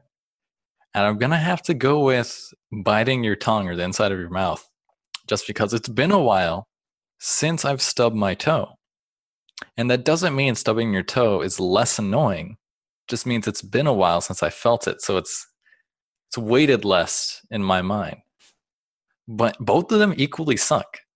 Because it's like one is more like instant, a lot more pain. It's front-loaded pain, while the other one is more a little bit of pain, well, a medium amount of pain in the beginning, and then it lasts a long time, a couple days, maybe a week at the latest.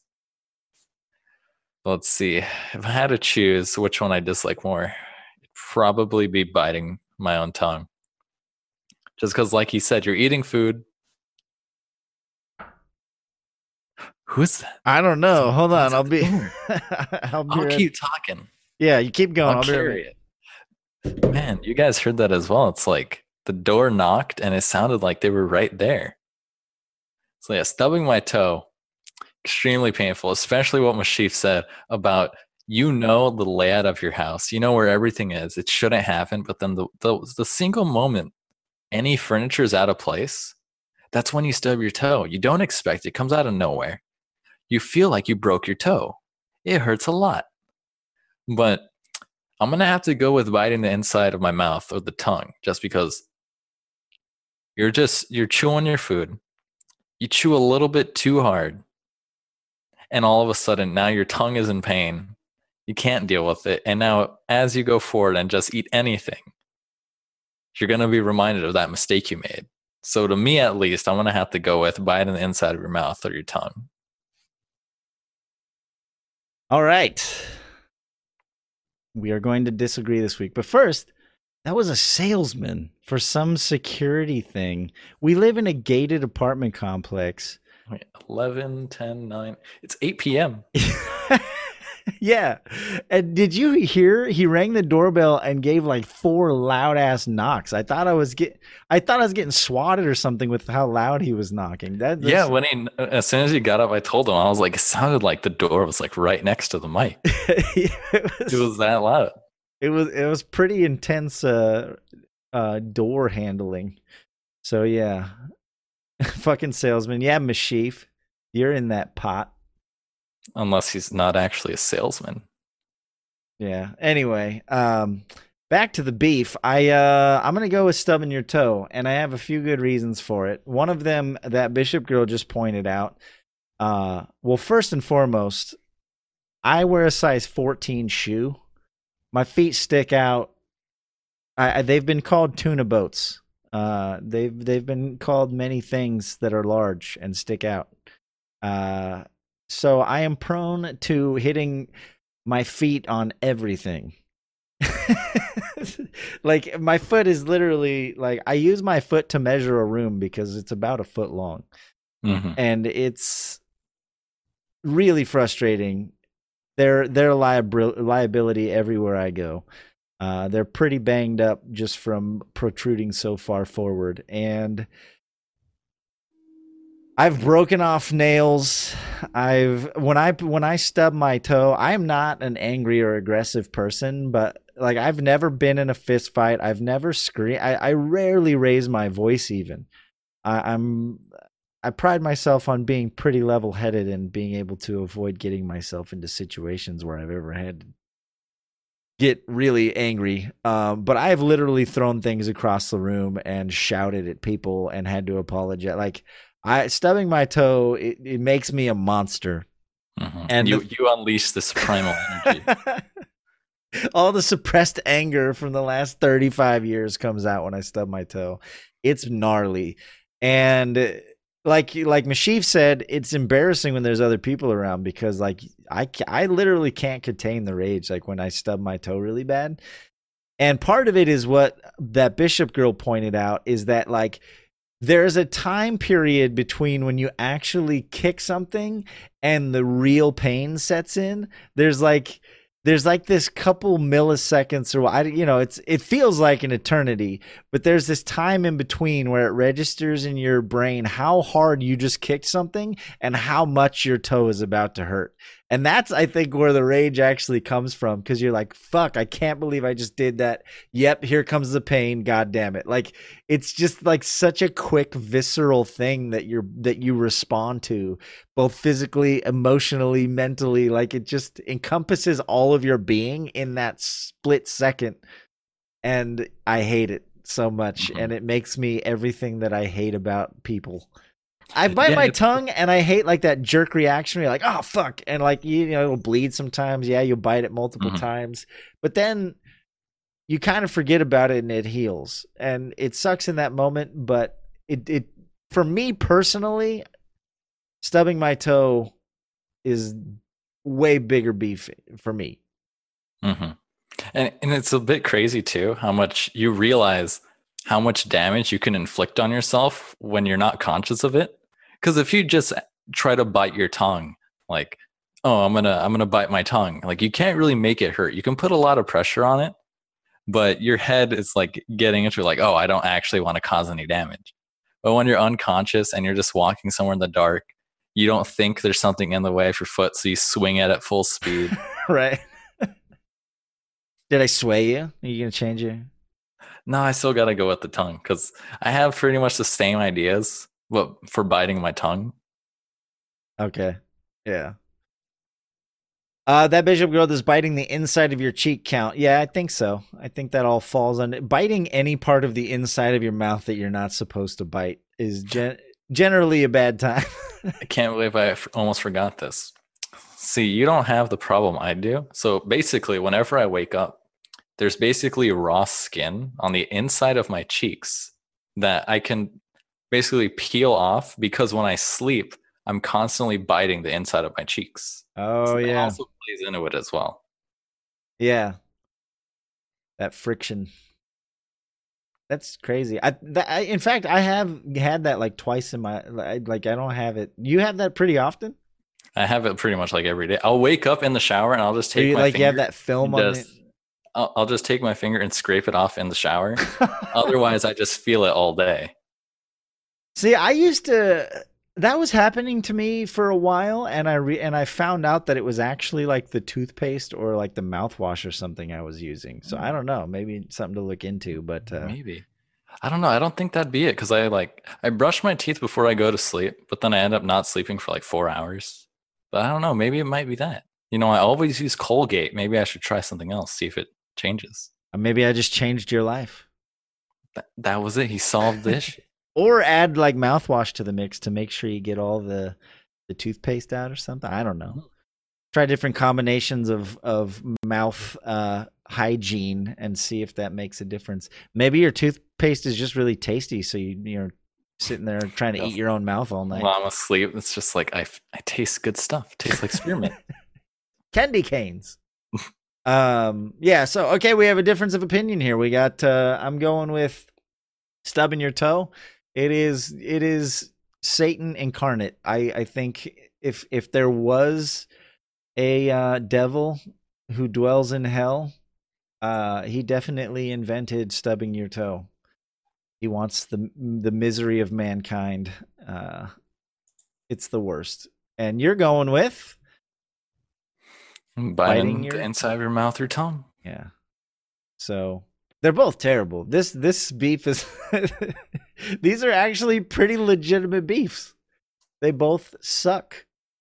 And I kind of it almost has a little bit more of a would you rather feel to it because they're things that you do rather than like anyway. I like it. Were these the topic winners? Is this the beef from the suggestions that you got? I really enjoy it. We need to get more suggestions. I love how I'm not giving Mashif any credit for these beefs this week. They're too good. They couldn't have been him. But yeah, I'm curious to know if these were ones that were submitted. No, I didn't even use those. Oh, well, okay, then I take it back, Mashif. Good job. I really like this beef. Props to you, sir. You ready? I'm ready. All right, we're at 324.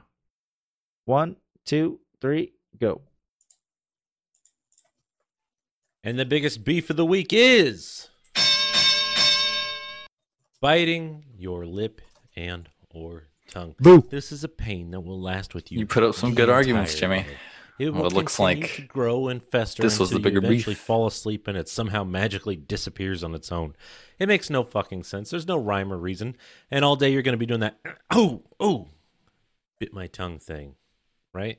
Everyone's going to go, what the fuck is wrong with that guy?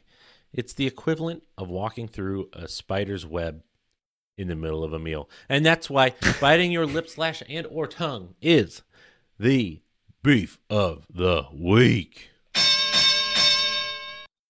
It's the equivalent of walking through a spider's web in the middle of a meal. I like that. That's a good quote. Because have you ever done that? I've done it like 2 times walking to the bus stop. And there's a lot of people at the bus stop. So I'll be walking down there. All of a sudden, spider web in my face. And you're just like, Yeah, it's So with not. everyone looking at you, you just look crazy. No one else can see it. They're like, "What the fuck's that guy doing over there?" That dude's tweaking out. Flailing his arms And it's about only like a 9 a.m. little 9 a.m. freakouts. Good for you.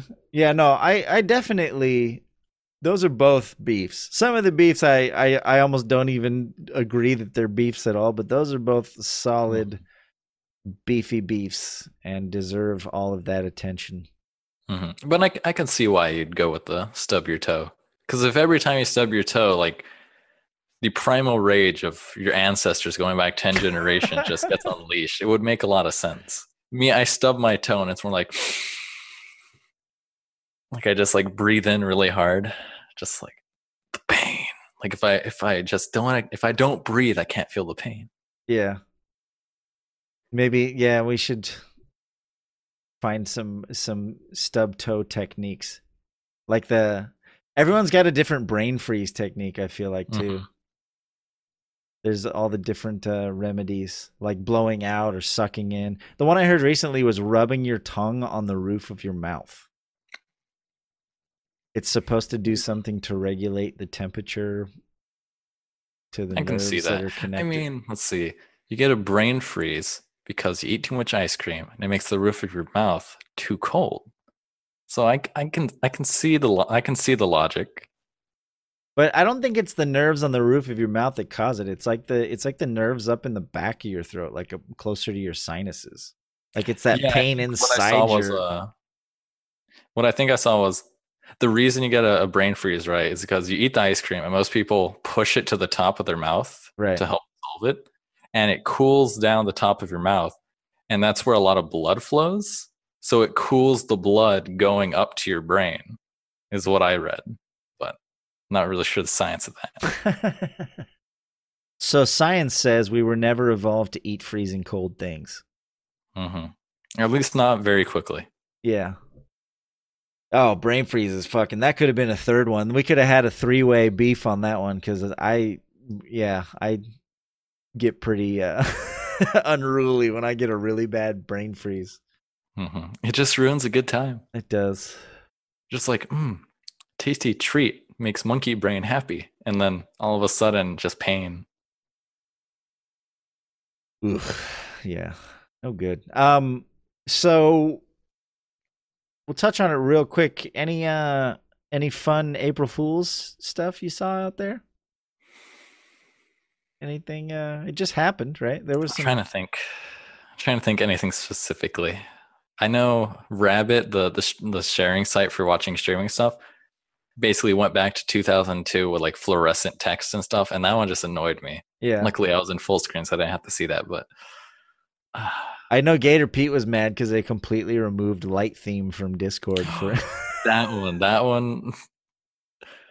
Seeing the disparity of opinion was honestly the greatest one, because I had some people be like, remove light theme, that's just a quality of life thing, and then other people were like, this honestly makes Discord unusable for me, and it was just amazing to see the difference of opinion there. That the Nintendo Direct Switch one was pretty gnarly too. I didn't see it. They basically, it was a Nintendo Direct, and it was a full-blown Direct. It was actually put out by IGN. It wasn't put out by Nintendo.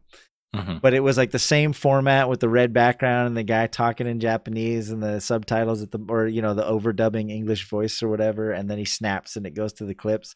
And it was basically him announcing that everything, like every time he would snap, it would be another game, like every Zelda game, like a bunch of Sony exclusives, like every time he would snap, it was another game that was coming to Switch. And at the first half, it seemed legit, like, because they listed off the Zelda games first, and it was like all like literally every Zelda game you would want on the Switch. And I got legitimately excited for a second, and then he kept snapping, and then it started getting into stuff that was obviously never going to be released on the Switch, and I was like, God damn it.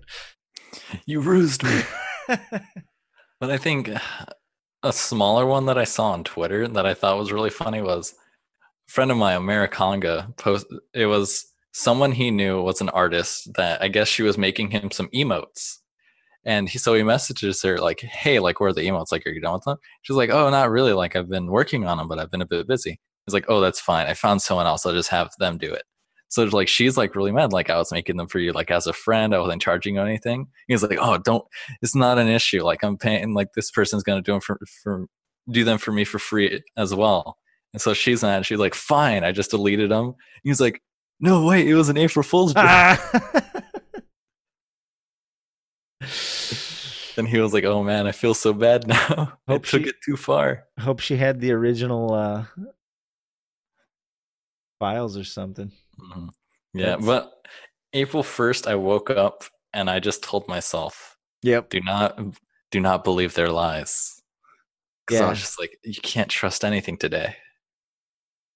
Yeah, my dad. I think I was at my parents' house that day, and my dad was reading some article, and it was something that was like, I could tell, and I was just like, "Dad, is April Fool's." He's like, "Oh," like he was getting all like worked up about some headline he read, and I had to remind him. The one that I'm still not sure about that I never went back and checked is that they were rebooting the Ninja Turtles movies again, and I still don't know if it's too close to exactly. Not quite sure, but those are the ones that really work.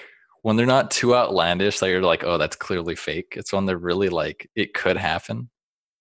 And there was a post on Reddit about a guy who got himself in trouble because I think it was on Today I Fucked Up or something. And it was a guy telling a story about how on April Fool's, his entire family, his sister and his sister's husband like called a family meeting at their house and sat them all down around the table and basically told them that they were getting a divorce because like the sister's husband like cheated on her and all this stuff. And it's two family. The two families have been family friends for like most of their lives. Like they've known each other since they were kids and now they're married. So their families are very interconnected. And so they like they were sitting around the table and they're straight up telling the whole family that they're getting a divorce because he cheated and all this stuff. And the guy's just like, "Oh, you almost got me. You almost got me. Like you guys are great actors. You should go try out for some roles. That was some quality shit. I'm not falling for this April Fool's." And it was like 100% legit. And they were actually getting a divorce and he was a cheating piece of shit, but he like thought it was this huge April Fool's joke and just like made the problem so much worse. Just the timing. Yeah. That's what makes April 1st like so bad. Because if you have like, if something legitimate comes out April 1st, no one believes it. Yeah. Yeah, you got to be what was the other one that they actually set it up a few days before April 1st? I can't remember, but there was one that they started it on like the 26th, so it seemed like a legitimate April Fool's joke. But yeah, I know some people. Dan posted a link. I'm not sure if that's the same one I read, but I know some big companies. I know Microsoft is a huge anti-April Fool's. I think it was Microsoft. Is it Microsoft or IBM? It was one of the big tech companies, but they came out and said how basically these jokes need to stop, if for no other reason than from like a shareholder's perspective. Like it's creating a lot of issues as far as, public perception and public expectations and all these things. Mm-hmm. So a lot of people are really gullible. Yeah, and that's the problem is like you think, oh, no one will, like everyone, but then you never know. You can never underestimate the stupidity of some people, right? Like you'll think, oh yeah, we'll get them at first, but everyone will obviously, realize that this is a joke, right? Yeah, it's clearly April 1st. You can't make that assumption though. Like, what was the Think Geek one where they on April Fools they had the Tauntaun sleeping bag where it was like the animal on the outside, and when you unzip it, it's like the guts, like in the movie in Star Wars when he cuts the Tauntaun open to put Luke inside of it and all the guts spill out. They had on April Fools they had a sleeping bag and the zipper handle was a lightsaber and the insides was guts and it had like a Tauntaun head on it, and everyone was fucking pissed when they found out that it wasn't real, right? Because a bunch of people were trying to order it. And to the point where they actually made it. Like they were like, oh shit, I guess we got to manufacture these. People really want them. Mm-hmm. But it was supposed to be a big joke. I guess that's one way to gauge public interest. It's almost like a Kickstarter in a way. Yeah, because if no one likes it, you're like, haha, I got you guys. April Fool. You're right. And then it's just like off to the side, you're like, all right, dump the inventory. It's Get a rid of it. it's a get out of bad idea free card. Maybe, I don't know. I guess. But I don't know. I like it. I don't mind it. Some people there's always going to be people who fall for shit. There's always going to be some butthurt shareholder or guy who actually wanted to buy it, but Mm-hmm. You can't protect everybody. that's life, right? We don't need more safe spaces. Let us have our April Fool's holiday. Mm-hmm. Anyway, it was fun. There were some decent ones out there. And last thing I'll mention real quick before we go, I'm gonna have to start playing League of Legends ARAM again. Oh, those ARAM changes. Official announcement. They added banning. They added banning to ARAM. That's like the one thing that everyone's been wanting for the longest time. I mean, they added the player rotation thing, which was a huge quality of life improvement, but people were still like, yeah, but if there's a Ziggs, they're going to win the game. Like, there's just certain characters that have been overpowered. And so they added banning, and they also announced that they're going to start balancing ARAM. Mm-hmm. So, for example, Ziggs is getting a 15% power reduction just all around. Yeah, I saw like the full list. Like instead of just like tweaking abilities just for ARAM, they were just like, yeah, we're just gonna slap damage just buffs flat- and defense buffs just Yeah. overall. So like I know Akali was just like deals 15% more damage, receives 9% less damage. Right. So just stuff like that to make it work better. Right, because Akali was basically useless for the first half of any ARAM game until you can get like, if you can get to like your core like 3 items that you need to start assassinating people, or unless you get a few lucky like low life kills early in the game, you're basically useless, especially if the other team has like 2 or 3 ranged characters. So I think that's awesome. They also changed the boots. The way boots work is you get a speed boost now when you walk through when you go outside the map. But they also made it so that they made it like the Blink Dagger in Dota, where you can't activate it if you've taken damage within the last 3 seconds.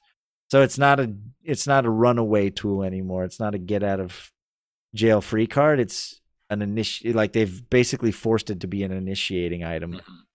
I don't have to walk through all their skill shots to get to them. Right. I can Just run through the wall. Yeah, I can take advantage of the terrain to get the hop on them, but you can't use the item at all to get away. If you took damage within the last 3 seconds, you're fucked. So that's really cool. I think that's a really smart change. And then they basically are giving what's the angel wings item, the armor, Guardian Angel. That's the one. I couldn't think of the name. They're giving Guardian Angel the Yorick ult. The old Yorick ult. I don't know if you remember before the Yorick remake. I just can't remember it. You would cast your ult on one of your allies or yourself, and it would make like a little ghost of you. And then if you died, the ghost would come alive for like 5 or 10 seconds. So it's essentially kind of the same thing, where you, instead of resurrecting, you just survive for like 5 seconds with all your cooldowns reset. So that's really cool. Suicide Karthus is back. Dude, I already wreck face with Karthus and ARAM. Everyone plays him wrong. By the way, if you're ever playing ARAM, anyone out there, and you got Karthus, just max your little AoE tick, get the mask, and get a Sunfire cape, and just fucking YOLO into the enemy every single time you spawn. Don't try. I remember when that used to be the strat. Don't drop bombs. Like in ARAM, your AoE is as wide as the lane. Like just initiate over and over again, and you'll just melt their health, and they won't realize why they keep dying. It's so easy. I remember it was so sad when they removed revive as a summoner spell because that was the strat. Revive, teleport. You run in, get yourself murdered. Revive, teleport back in, do it again. Yeah, it still works in ARAM because the spawn timers are so much shorter. And then on top of that, you have your ult. And now, yeah, with Guardian, if you can fit, I don't know, his build is pretty specific if you want to do max damage. But if you could fit a Guardian Angel in there, maybe late game you just like sell your boots. I don't know. You're already immobile. It can't hurt. Yeah, that's true. Guardian Angel would just give you a few, like 5 extra seconds to just tick down that damage. Plus, on top of that, you've got your ult to make sure if there's anyone left after all that carnage, you just pop them off. I love Karthus. He's one of my favorite ARAM characters to play. Oh, in fact, a side note, me and my friend discovered that his AoE works while you're inside of Tahm Kench. Mm-hmm. So even if you can't see it, right? You don't even see it. The Tahm Kench just walks up with a Karthus in his mouth, and everyone dies. It's so good. See, I'm all excited now. I might have to play League after this podcast is over. I don't know, when do these changes come out? I don't know. I saw it's the next but patch. I don't know when. But yeah, a lot of the shit that people have been complaining about for a long time in ARAM is getting patched. So we're just one step closer to competitive ARAM, boys and girls. If that ever happens, I'm going to be a contender. I'm going to join a team. I've been playing nothing but ARAM for like 5 years. I'm stoked about the changes. And I like it. It says to me that they're paying attention to the fact that a lot of people enjoy ARAM. You know, they can obviously see the numbers, and they wouldn't be giving this much time and attention to it if people weren't playing it. You know, it's its own community entirely at this point. There's a lot of people that just play ARAM. Anyway, I think that was the last thing I was excited to talk about. I thought you posted a couple other things in there. Was there anything else you wanted to bring up? I posted a few things that I saw, but nothing that I was like, oh, I really want to talk about this. Oh, yeah. On Humble Bundle, you guys can click my link or use my code and make sure you go buy the Humble Hot Date Bundle. It's all the sexy hot dating games that you've been waiting for. I know James has been really excited about it. It includes genital jousting. So you better jump on that one. Get all your creepy hentai alone time in. I mean, come on, if it includes Sakura Spirit, I mean, you're missing out by not buying it. Yeah, exactly. All right, man. Well, podcast success. Hopefully, yeah.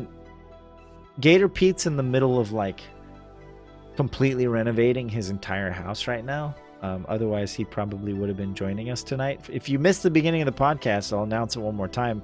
He's going to become a pseudo-regular guest. So in the next few weeks, we'll try and have him on again.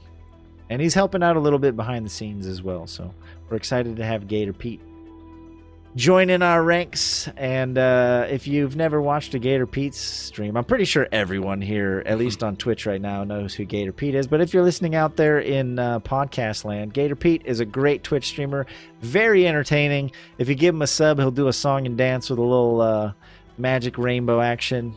He's a good friend. I've met him in real life, and he's just as friendly in person as he is on the internet. So go check him out sometime. It's twitch.tv/GatorPete. GatorPete. Exactly how it sounds. He's going to be helping us out with the podcast. He's the latest member to kind of join our team, and we're excited about it. On that note, I guess we should probably go find someone to say hi to. I'll go ahead and end the podcast and give you the closeout screen while we find someone to raid. Thank you guys for being here. James, hope you have a good week. This should go up in the next few days once we get it edited, and we'll be back next week. I'm putting it out there. We're going to try and get back to doing this thing weekly. Is Uncle Joe's show live right now? If he is, we will definitely do that. You're doing Uncle Joe? Yes. All right. So you guys have a good one, and I'll send you over to Uncle Joe here in just a moment. Bye, everyone.